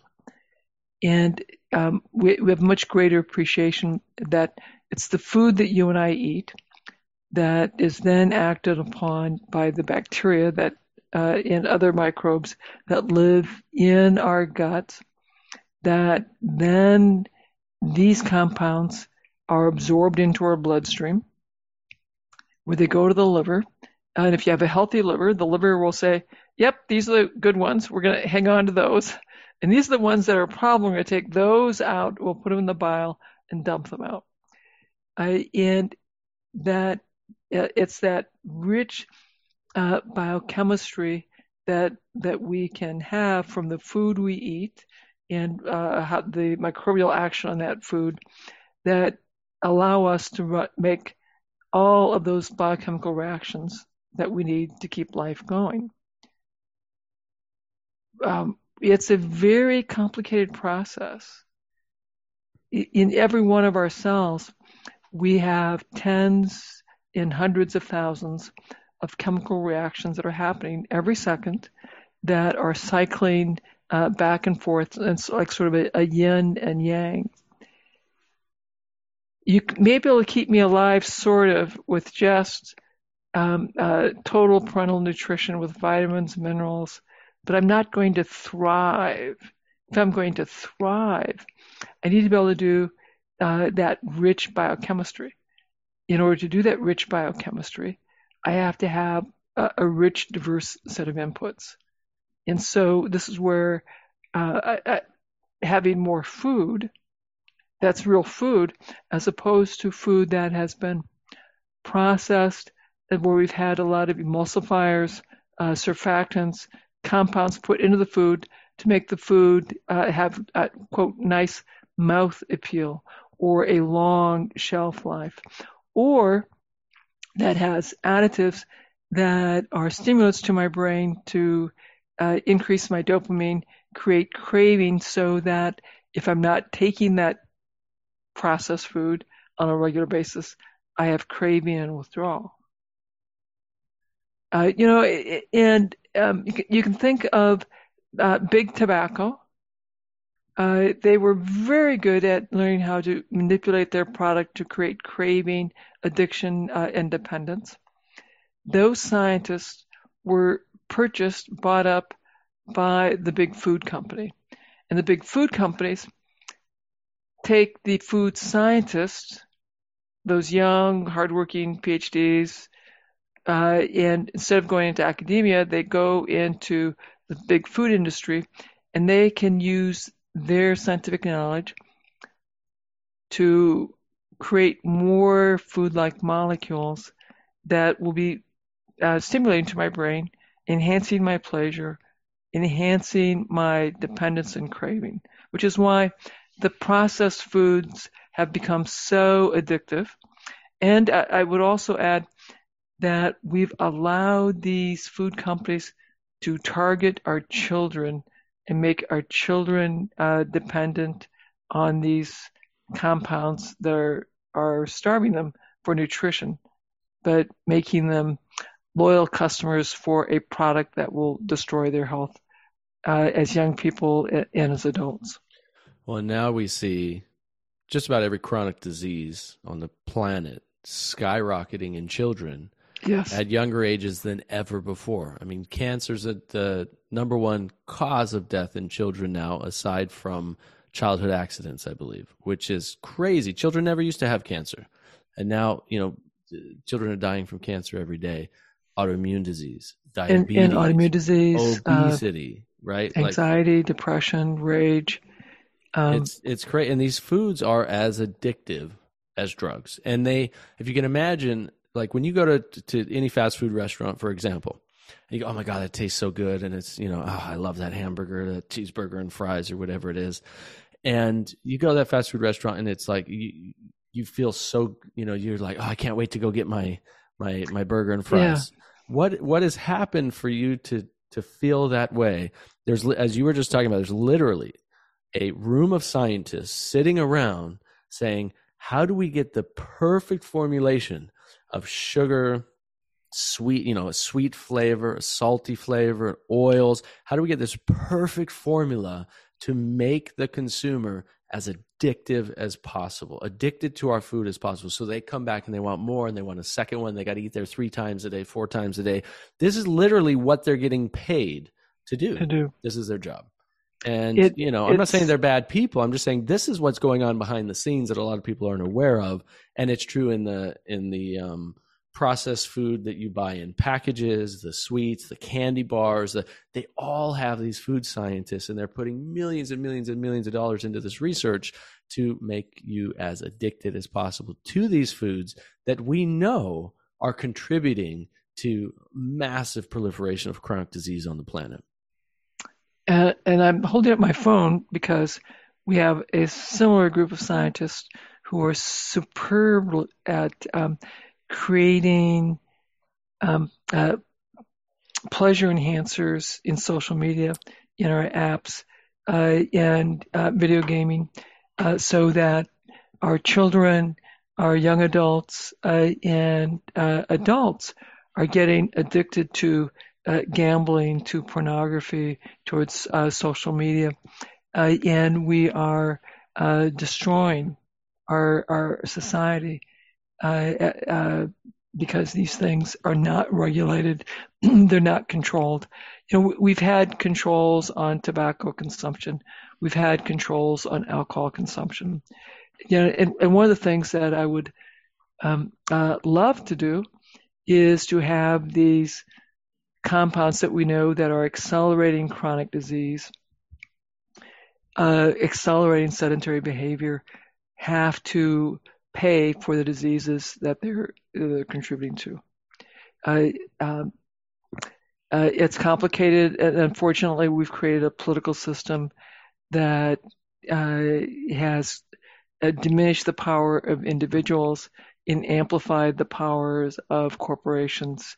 That's a separate conversation about how our society will resolve those tensions. Yeah. Yeah, I mean, fascinating thought, right? Thought experiment. If you create a product that is a known carcinogen, processed meats, known carcinogens, right? They contribute to cancer.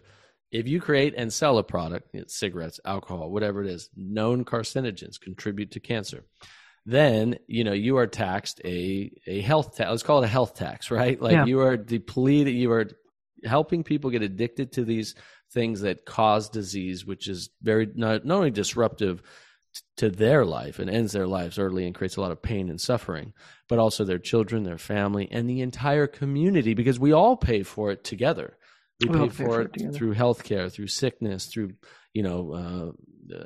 bad political decisions. Like all these things are relevant. And so, is a tax enough to reduce, or, and then you cross in the line of, well, now we're, freedom of choice and all of that. But I think at the very least, educating people about this as you do, as I do, as many of our colleagues do, I think that's number one, educating ourselves. But then number two is maybe like the cigarette companies had to do, these cigarettes can cause cancer, like right on the package. Yeah. Maybe that would help. But people still smoke cigarettes, but I think a lot less than before, right? Less than before. And we can think about when in the 60s and 70s, in early 80s, if you went to a bar, there was tobacco everywhere. And when I grew up, seatbelts in cars were very rare. And when I grew up, people didn't wear bike helmets. But society evolved, and we did gradually restrict tobacco use into fewer locations, and the harms of secondhand smoke became known. And cars were designed for safety, so now we have seat belts and airbags and helmets on wearing bikes has become a thing. So it is possible that we can make societal decisions that will find a way to make it more attractive to do the right thing. Will we restrict marketing to children? Will we decrease subsidies to wheat, corn, soybeans, increase subsidies to vegetables? Organic farms as well, instead of the conventional GMO, highly pesticide, highly chemicalized farms. I mean, just doing that. I mean, just switching, the subsidies from, the GMO, highly pesticide crops to organic farms could make a huge difference. Or even just taking away the subsidies. Just take them away. Yeah, you don't even have to switch them. Just take them away. You could just take them away. You could look at growing protein lower down the food chain. And some people say, well, what about the farmer? Well, unfortunately today, most of the small farms have gone away, and they've been taken over by these massive corporate conglomerations anyway, number one, yes. who just rape the land, destroying the fertile soil, putting so many chemicals on it and killing all the diversity, the biodiversity. And two, the small farmers who are still there trying to make a living. Yes, if you took away their subsidies, they wouldn't make a living. But what's very fascinating is there are farmers who are being educated in this regard, who are switching to organic farms, getting out of those monocrop, highly chemicalized, pesticide, fertilized crops. And they are not only seeing better overall crop production within a couple of years, but they're actually making more money because they're not just dependent on the corn or the soy or the wheat, which is primarily going to animal feed anyway. There are more. There's a much more rapid growth of farms under 25 acres. Yeah, that are these small intensive farms. Well, you have one yourself, right? 25 right? acres. I have a tree farm. So we're still farming. We are farming walnuts and oak trees. Nice. But there's been a much more rapid expansion of these small farms and farms that are an acre, a half acre, that are this very intensive farming. And there are an explosion of farms in the urban setting. There's an interesting farmer here in Iowa who's growing crickets. And crickets as a source of fiber and of protein. That if we reimagine our farms as urban farms, I think growing your protein lower down on the food chain will probably be, in the end, more profitable and less ecologically taxing on the planet. So I think there's some very interesting innovations happening in the farming world. I also see the regenerative farmers that are recycling chicken and cattle and have this intensive foraging that is being rotated through the soil areas and rapidly improving the fertility of that soil. Yeah. When you go, so and I love that.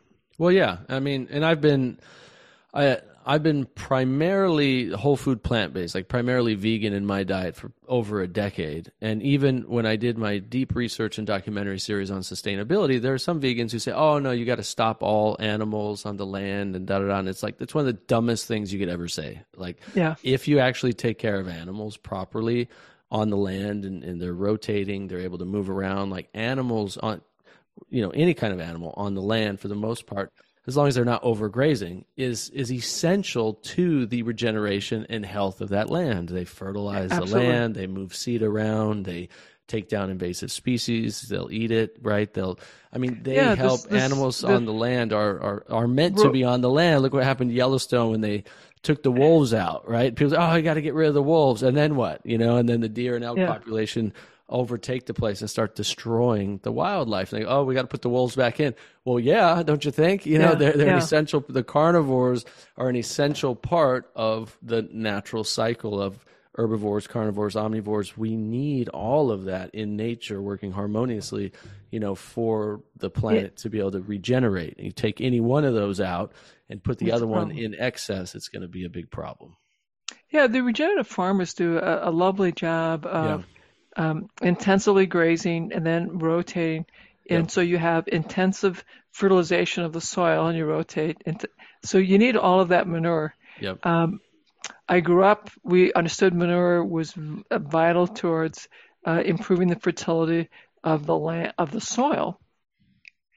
And so I'm sure, my father, grandfathers, grandmothers, all down the ancestral farming line are thrilled that I talk so fondly of manure, of microbiome, of how that is an essential part of restoring the health of the soil, the health of the individual, and the health of us. Yeah. I want to show a picture from your website really quick so people can see what we've been talking about. People who are watching this, anyway, if you're listening, I'll describe it, but those who are watching, you can see a picture. This is, or you can go see it at terrywahls.com. But basically, this is Terry. Can you see this? Oh, yeah. This is Terry in a wheelchair, as we've been talking about. This is October 1st, 2007, right? And this is when you were really probably at your worst, would you say? That was my worst. Still trying to basically survive and at the, headed downward spiral and potentially heading towards, medical disability and all the terrible things that were to come. And then here, this is 1 year later. So you had changed your diet. You were starting to be able to, here you are, 1 year later, October 1st, 2008, looking healthy, smiling, vibrant on a bicycle. Like, how amazing is that? That's incredible. Yeah, that's the bike that went 18.5 miles. Mm. And so in 1 year, you were able to, tell us, okay, so that 1 year period, or after 1 year, what were all the things you did? Your diet, obviously, you already talked about. You were starting to do more exercise, more E-stim. So I was progressively doing exercise in E-stim, and I was seeing my physical therapist, 3 days a week, and I had done that for 4 years, literally. So that was huge. I paid attention to meditation again. I had done transcendental meditation for years during medical school. I quit. I have no idea why I quit. And then, when I was diagnosed with MS and I knew that stress made my face pain worse, I have no idea why I did not go back to meditating then. It's like, oh my God, I clearly should have. Could it have been that, and a lot of medical doctors I've talked to over the years who have become, trained functionally or holistic medical doctors later on, talk about the kind of the taboo, or there's a better word I'm thinking of, it's tipped my tongue, but as a medical doctor, even talking about natural alternatives or therapies, you can be considered a quack in your, around your colleagues and so forth. Was there some of that? Was that like meditation was just like, it was so taboo, it was just like, well, whatever. I think it was that I was busy. There's only so many hours in the day, and I quit during medical school and training because I didn't have enough time to do everything else, and I didn't want to stop running. So it's like, okay, I got more fun out of run than out of meditating, so I kept that part going. Yeah. And then as I could do less and less, the demand for my time, that sense of time pressure was still very keen. So anyway, it's meditation. It's aware that I should.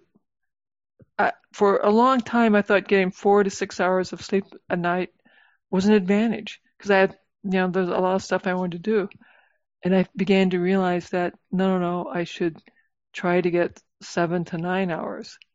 So I would stay in bed and I would meditate rather than get out of bed. So attending to sleep, meditating, the exercise, the E-stem, and I would let everyone know that as a prior athlete, I understood the importance of training. The physical therapist that I saw treated athletes. He treated me like he did the other athletes. We laid out a training plan, and I did that. And then because I'm sort of an intense person, I trained a lot more than what he told me I could. And so I basically was training in some capacity from the moment I woke up to the moment that I went to bed. And keep in mind, Nathan, I was doing this not to recover because I had been taught that once you hit the secondary progressive phase of multiple sclerosis, that functions once lost do not come back. And that I was doing all of this to keep the things that I still had a bit longer. Because the trajectory I had seen was, I have a progressive disease that is progressing. My pain is progressing. My weakness is progressing. My hands still work. So I could still feed myself, dress myself, wipe my own butt. That was worth a lot. I wanted to keep that going as long as I could. I could still walk around in my house with my walking sticks.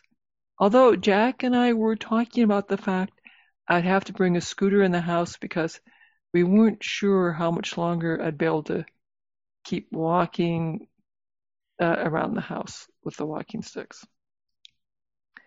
And that's where I was at in 2007. So as I was recovering, so I'm walking with my walking sticks around the hospital. I'm walking with my walking sticks around the block, then with one, then with none. One of the things that happens when you have a progressive disease or a progressive neurologic disease is as you come to terms with the fact, okay, I've got a progressive disease. It's going to get worse every day. I don't know where it's going to end or how bad it's going to be. I'm going to let go of the future. I will stop imagining my future. I will just live for today. And today will be whatever it's going to be. So I am remarkably better, but I've let go of the future. So each day I can get up, I can walk around. Today's a good day. I don't know what any of this means.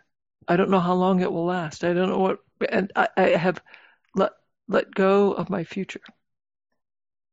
It was the day. And so I did all of that. I was training from the moment I got up, and only an athlete would do shit like that. Right. Really. Yeah. I can 100% relate. So I am meditating. I am visualizing. I'm doing my E-stem. I'm doing my physical therapy, and I'm doing that while I work, mind you. So I have to work. And I'm sort of multitasking. I come home, have supper, and I do, now I get to do my exercise. I, do my exercise with my E-stem, and I'm meditating and visualizing. This is an all-out effort because I just want to hang on to what I got. Yeah, it's not what you're talking about is not easy. Like, none of this was easy for you, right? None of this was easy. I mean, you're talking about challenging things. Like, most people that I see today they know they should do all these things you're talking about, but it's a little hard, so they'd rather sit on the couch and watch TV at night.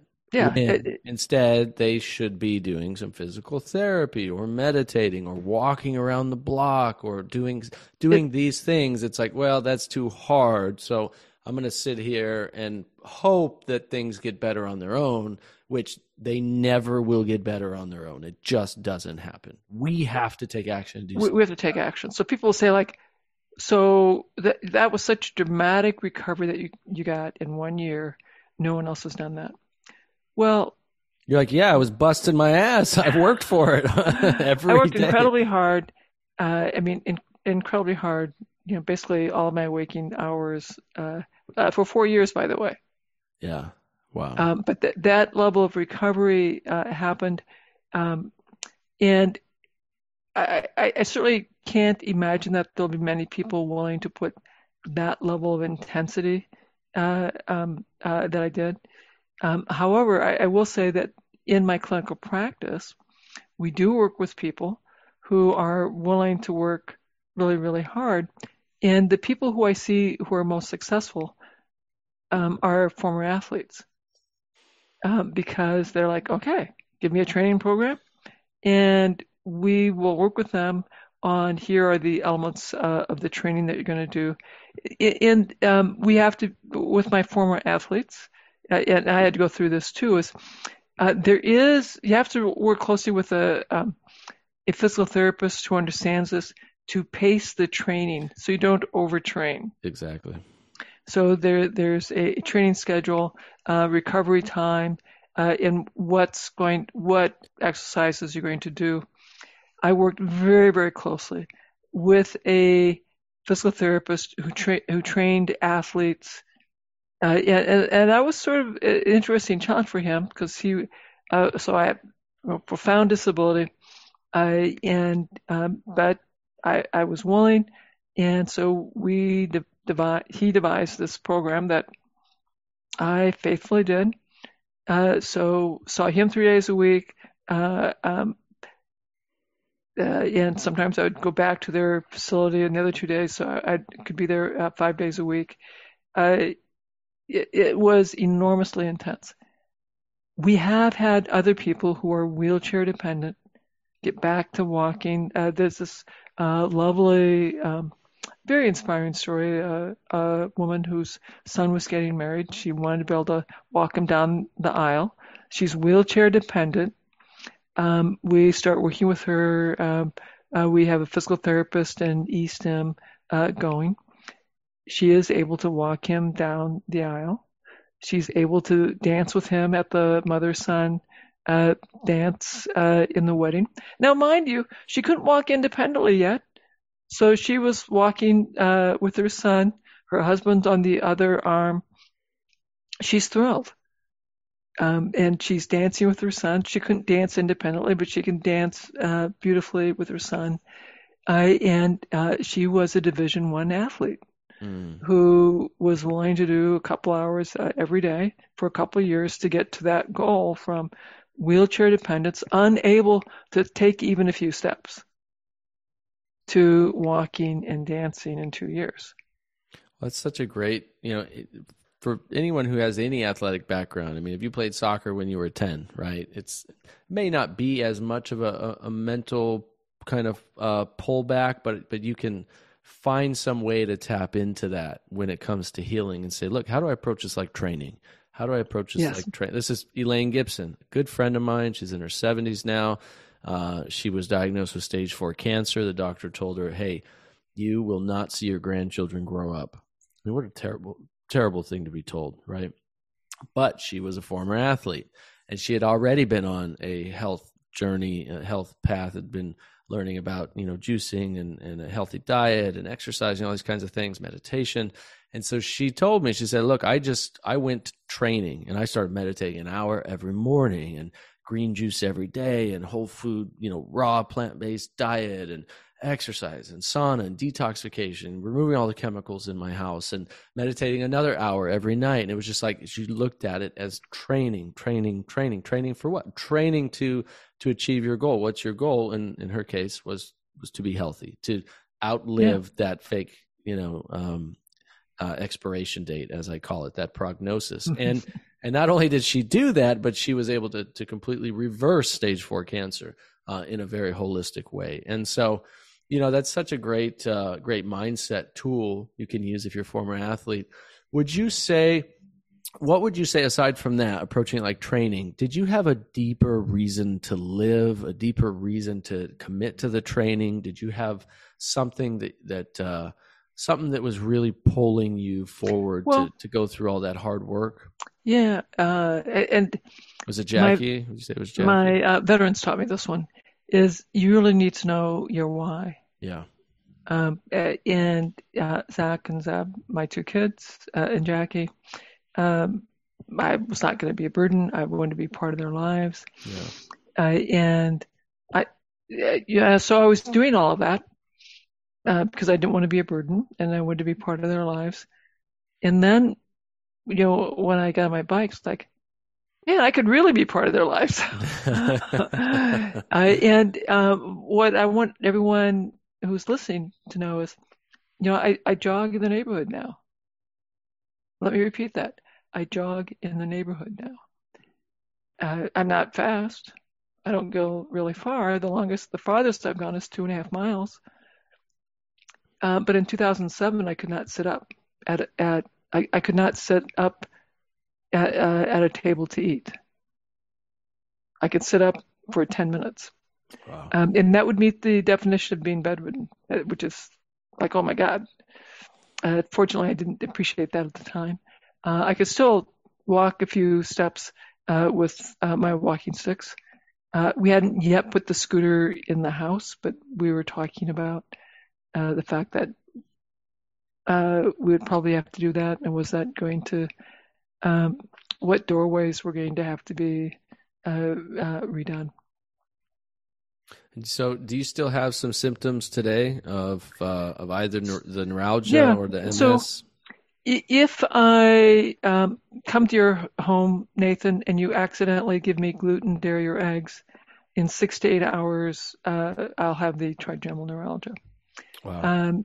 If my physical therapist does a strength assessment, they will find that my glute medius on my left leg is slightly weak compared to my right leg. And I just saw my physical therapist a couple months ago. So that was the only weakness. She said, and I'm not even sure if I would have detected that if I didn't know that you've told me in the past that your left leg is weak. Well, most people have some kind of slight imbalance in one part of their body or another. So I don't know if I would count that one. Yeah. And so when I saw my neurologist, and she's doing the strength assessment, I said, okay, how about I do a few push-ups for you? She goes, what? So I did 12 push-ups. She's like, wow, that's pretty good. So I said, okay, so how about I'll stand on one leg. So I did that for 1 minute, and I did the other leg for 1 minute. She goes, okay, no, that's fine. We're good here. You are better than 67-year-olds who are healthy. Wow. So I think you are clearly very healthy. Now, if you do my MRIs, so I have these old lesions in my brain, and yep, still have them. They continue to get a little bit smaller. My neurologist is very clear to say what matters is the rewiring, and clearly you have rewired your brain so that you have very, very few, if any, functional limitations. And the MRI is helpful to say, yep, you got new lesions that are asymptomatic. We should be worried about you. But you don't have any new lesions. You have great function. And we'll do a surveillance MRI every couple of years. And the reports keep getting better over time. It's incredible because, according to conventional medical science today, MS is an incurable disease. And, you have basically regressed it to the point of living an incredibly healthy, vibrant life. Vibrant life, I mean, some would say that's cured. Yeah. I mean, it's incredible. Well, It's incredible. I'm very careful to not claim Sure. cure. It's very well managed. It's regressed. If I ever went back to my previous diet, if I went back to whole wheat bread, which was quite delicious, I would have incapacitating pain. Mhm. If I went back to eating eggs, which are also quite delicious, incapacitating pain. If I went back to my yogurts or cheeses, I'd have incapacitating pain. I mean, three main things that you have found that trigger the neuralgia. Now, have you thought, I'm sure you thought about this. If you knew that 20 years prior, could you have, reduced all that pain? Yeah, I'm actually talking with another neuroscientist about the goal of preventing MS would be to identify people who are in that prodrome state, and I had been clearly in that prodrome state for 20 years before my diagnosis. And had I known, and I could have stopped the gluten, dairy, and eggs, I probably would have never had MS, and my trigeminal neuralgia would have been manageable. You also on the other hand, you wouldn't have developed. No, go ahead. I'm really grateful that I have trigeminal neuralgia. One, it allowed me to discover the Wahls protocol, and be able to craft a message that has reached millions around the globe and probably hundreds of thousands of practitioners. And I have this amazing biosensor, Nathan.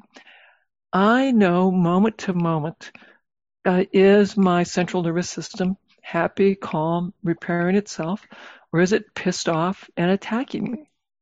So if I have no pain, if the sensation on my face is normal, I know that my microglia are happy and my oligodendrocytes are repairing my myelin.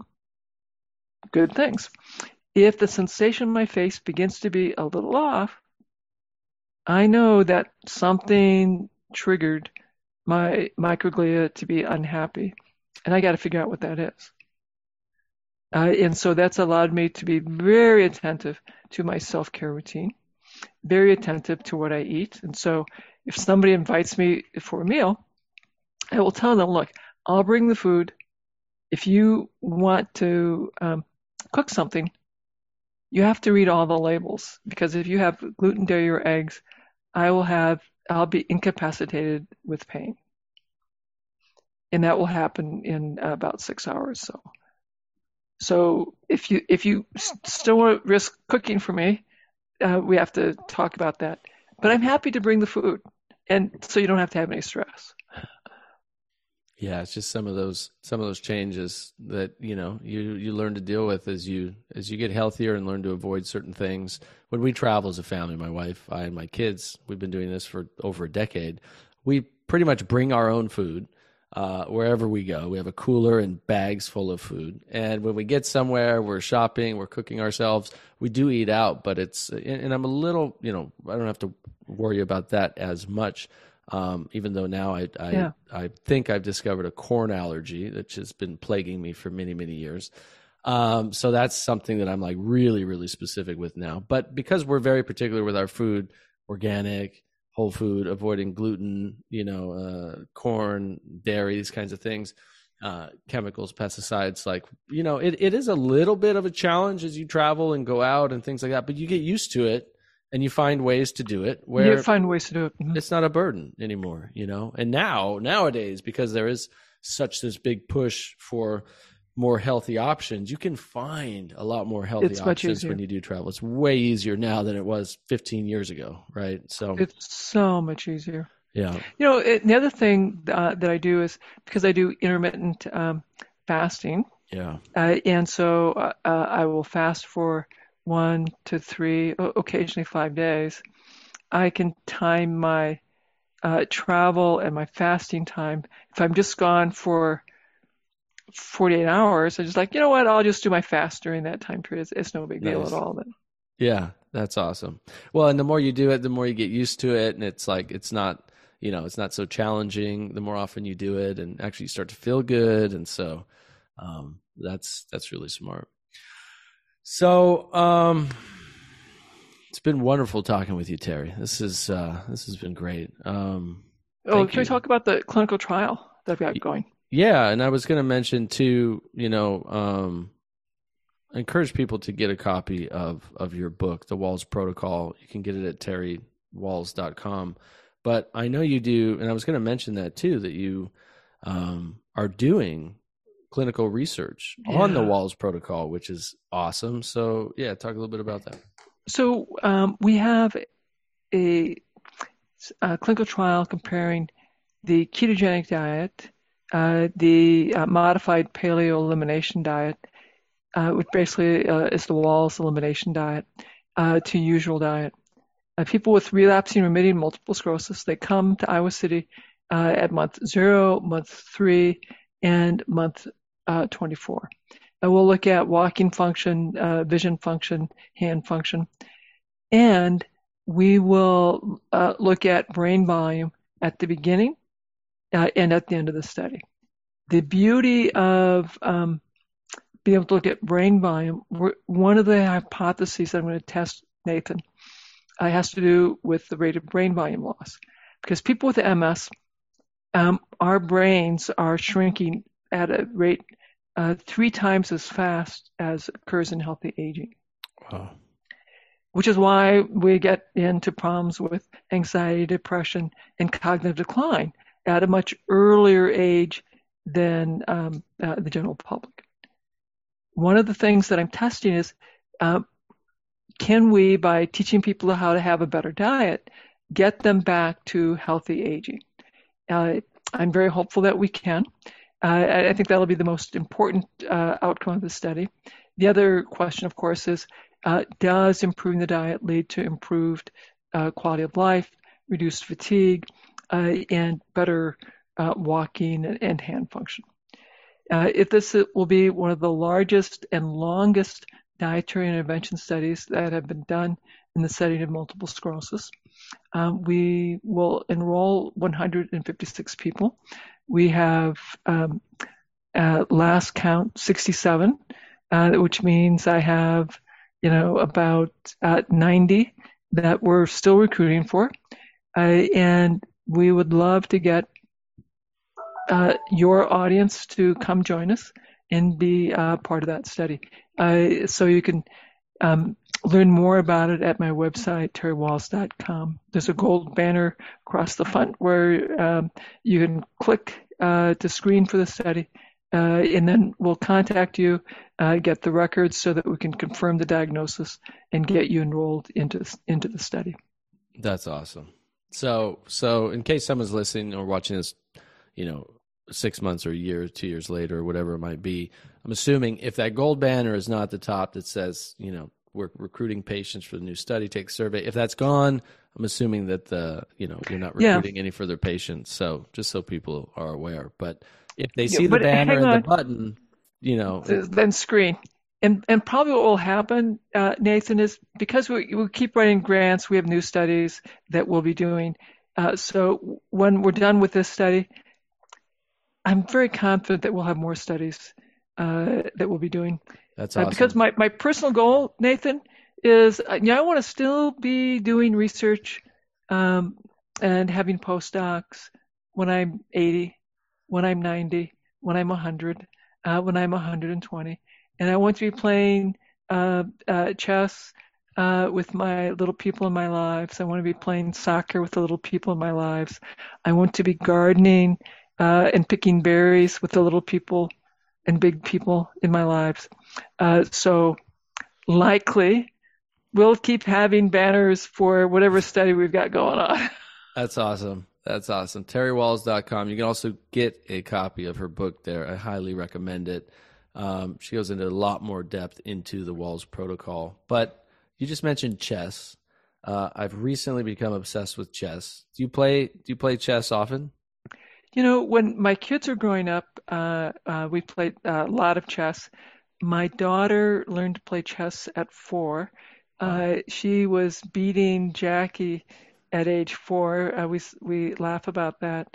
I would play Zach and Zeb simultaneously, which kept it pretty even with both kids to have me trying to play them simultaneously in that little timer clock.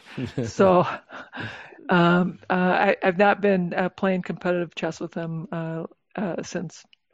But we do Scrabble. The other thing that we love doing is we've gotten into playing euchre, and both my kids have made playing cards.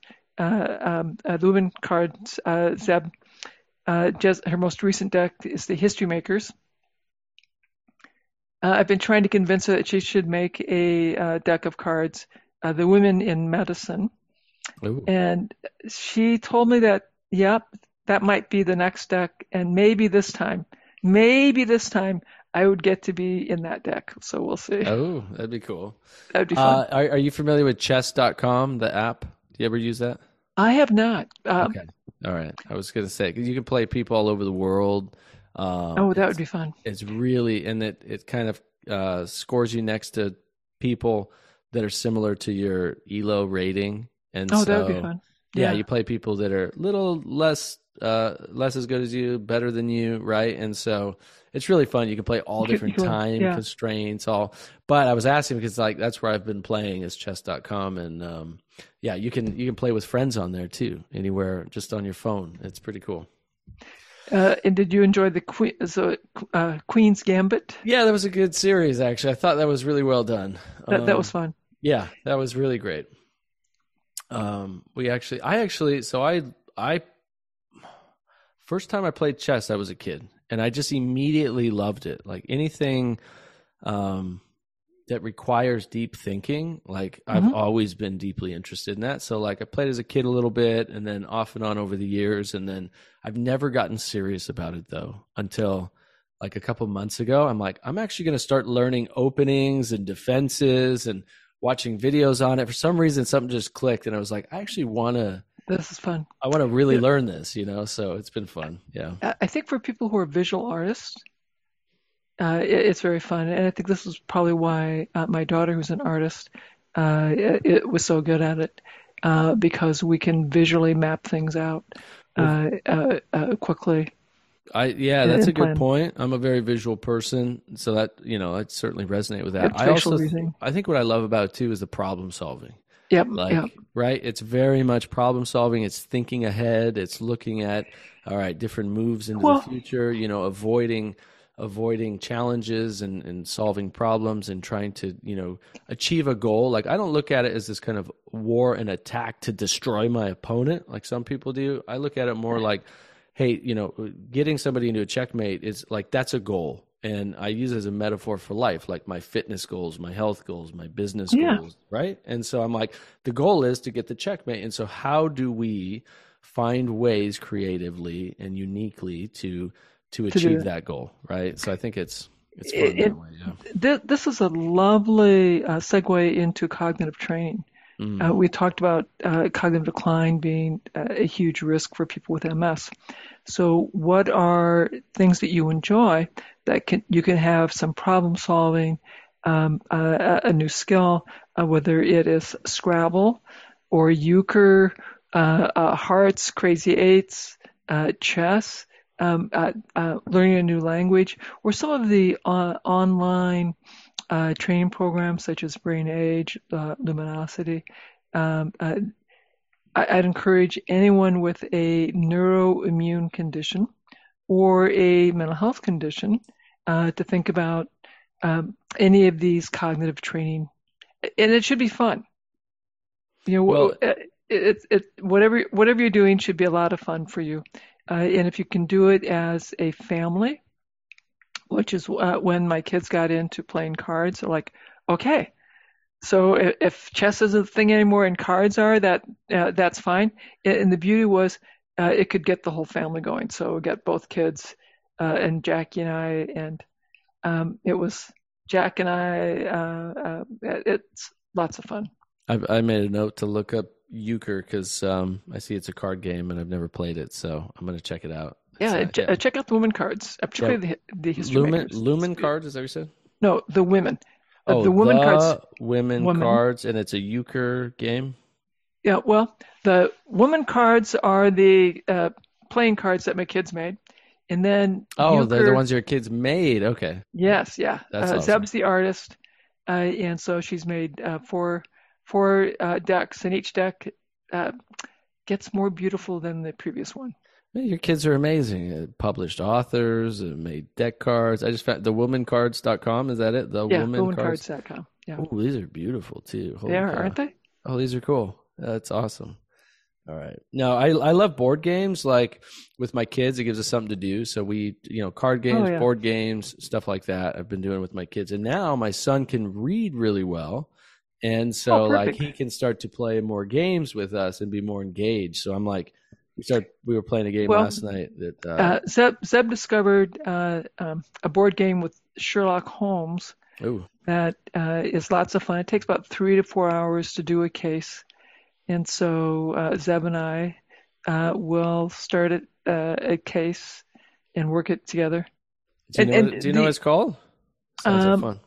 Well, I don't know. There are these box sets, Sherlock Holmes. We're on the 4th box. I'll look it up. Box set. Very, very, very fun.